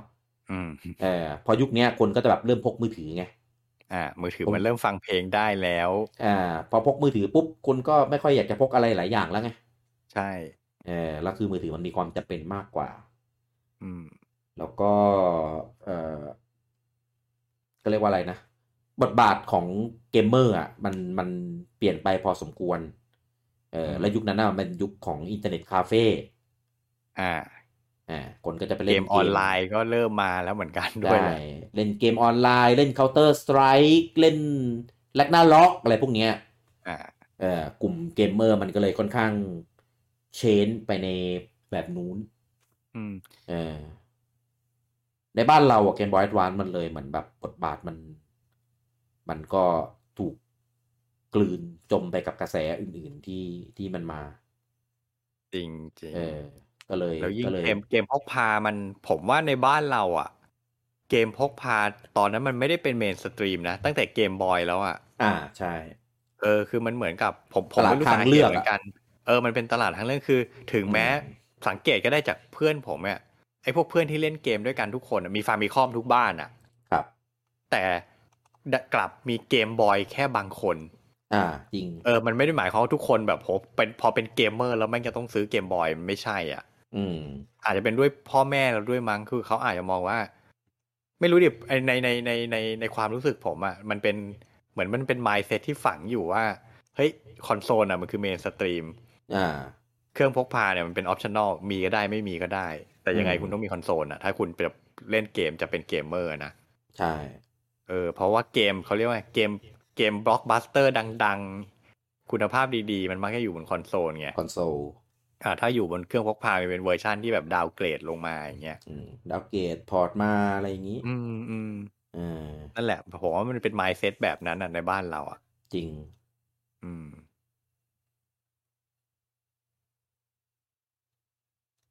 ก็เนี่ยก็เลยทำให้ตอนสมัย Game Boy Advance เนี่ยหาคนคุยด้วยไม่ค่อยได้ใช่กลุ่มกลุ่มคนคุยด้วยเนี่ยจะมีในปริมาณที่น้อยเป็นในกลุ่มเล็กๆกลุ่มแคบๆผมไม่มีเพื่อนที่เล่นเกม Boy Advance เลยดีกว่าผมก็ไม่มีเออถ้าไม่ได้รู้จักกับเมกานี่คือคงเล่นเกมคนเดียวอ่ะจริงค่อนข้างเฉพาะกลุ่มเลยอ่ะในบ้านเราเนี่ยกับกันเนี่ยลองชวนคุยคนเล่นแร็กนาร็อกดิเต็มไปหมดทุกคนต้องเคยผ่าน ใช่ หรือ Counter Strike หรืออะไรที่เป็นเน็ตคาเฟ่ในยุคนั้นน่ะทุกคนจะรู้จักหมด Red Alert อะไรพวกเนี้ยผมว่าน่าสนใจพูดเรื่องเกมออนไลน์กันสักตอนหนึ่งเพราะว่าผมว่ามันเป็นจุดเปลี่ยนของวงการเกมบ้านเราเลยนะได้ครับเดี๋ยวลิสต์ไว้สักหาอีพิโซด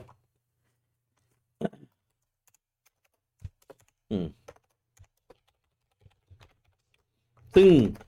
ไอจุดเปลี่ยนพวกนี้แหละมันเลยทำให้หลังจากนี้ครับมันเกิดการเปลี่ยนแปลงครั้งใหญ่ของเส้นทางเครื่องพกพาของ Nintendo ซึ่งเดี๋ยวเราจะมาพูดใน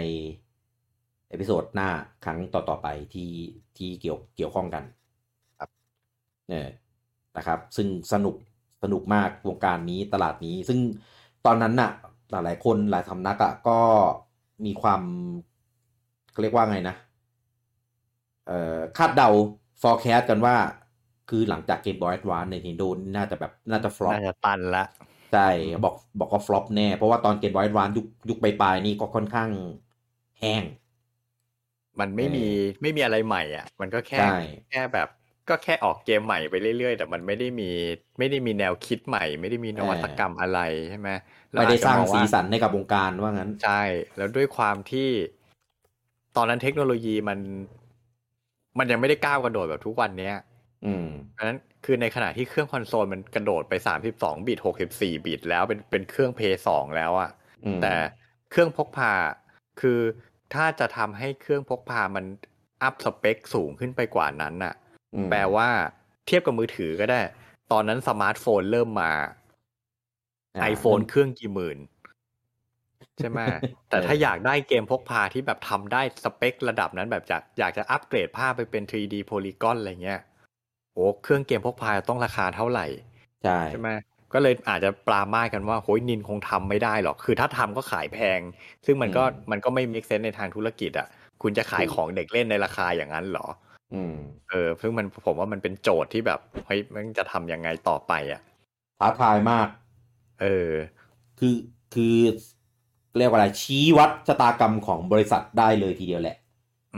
เพราะอย่างที่เราพูดกันไปตั้งแต่ตอนแรกว่าตอนนี้บริษัท Nintendo นี่คือฝากชีวิตไว้กับตลาดพกพาเลยอ่ะถูกเพราะคอนโซลมันเดี้ยงไปหมดเลยคอนโซลมันไม่สามารถติดกันน่ะมันไปตอบโต้ชาวบ้านเขาไม่ได้อ่ะตลาดพกพาก็ถึงจุดหัวเลี้ยวหัวต่ออีกใช่ดังนั้นการที่จะออกอะไรมานี่คือแบบต้องโอ้โหทุ่มสุดแรงอ่ะทุ่มสุดแรงทำให้ดีอะไรอย่างเงี้ยค่อนข้างเขาเรียกว่านะชาเลนจ์ตอนต่อไปสนุกแน่ถ้าเกี่ยวถ้าเราพูดยังอยู่ในหัวข้อนี้นะก็ต่อกันไปเลยต่อเลยใช่ไหมได้มีทีสไว้ก่อนใครก็รอติดตามกันครับตอนต่อไปครับโอเคสรุปแน่คือแค่เกริ่นมาก็แบบบันเทิงแล้วเพราะว่าคือยุคหลังจากเนี้ยคือเราเริ่มจะเข้าคอนโซลวอร์กันเต็มตัวมากขึ้นเต็มแล้วเพราะเป็นยุคที่อินเทอร์เน็ตแพร่หลายละเฟื่องฟูบอร์ดอะไรเริ่มแบบยิ่งใหญ่มียูเซอร์อะไรเยอะแยะคนเล่นก็เริ่มแบ่งค่ายกันชัดเจนเพราะว่าตอนนั้นมันเป็นสามก๊กชัดเจนละถูกนะแล้วเดี๋ยวไว้เอพิโซดหน้ามาพูดคุยกันนะครับในส่วนของคุยเกมแก่นะครับในซีซั่นที่เราจะพูดถึงเกี่ยวกับเครื่องเกมต่างๆครับผมโอเคแล้วกลับมาพบกับพวกเราได้ในเอพิโซดหน้าสำหรับวันนี้ผมลูกกี้แล้วก็ลุงโอมต้องขอลาทุกท่านไปก่อนครับผมสวัสดีครับสวัสดีครับ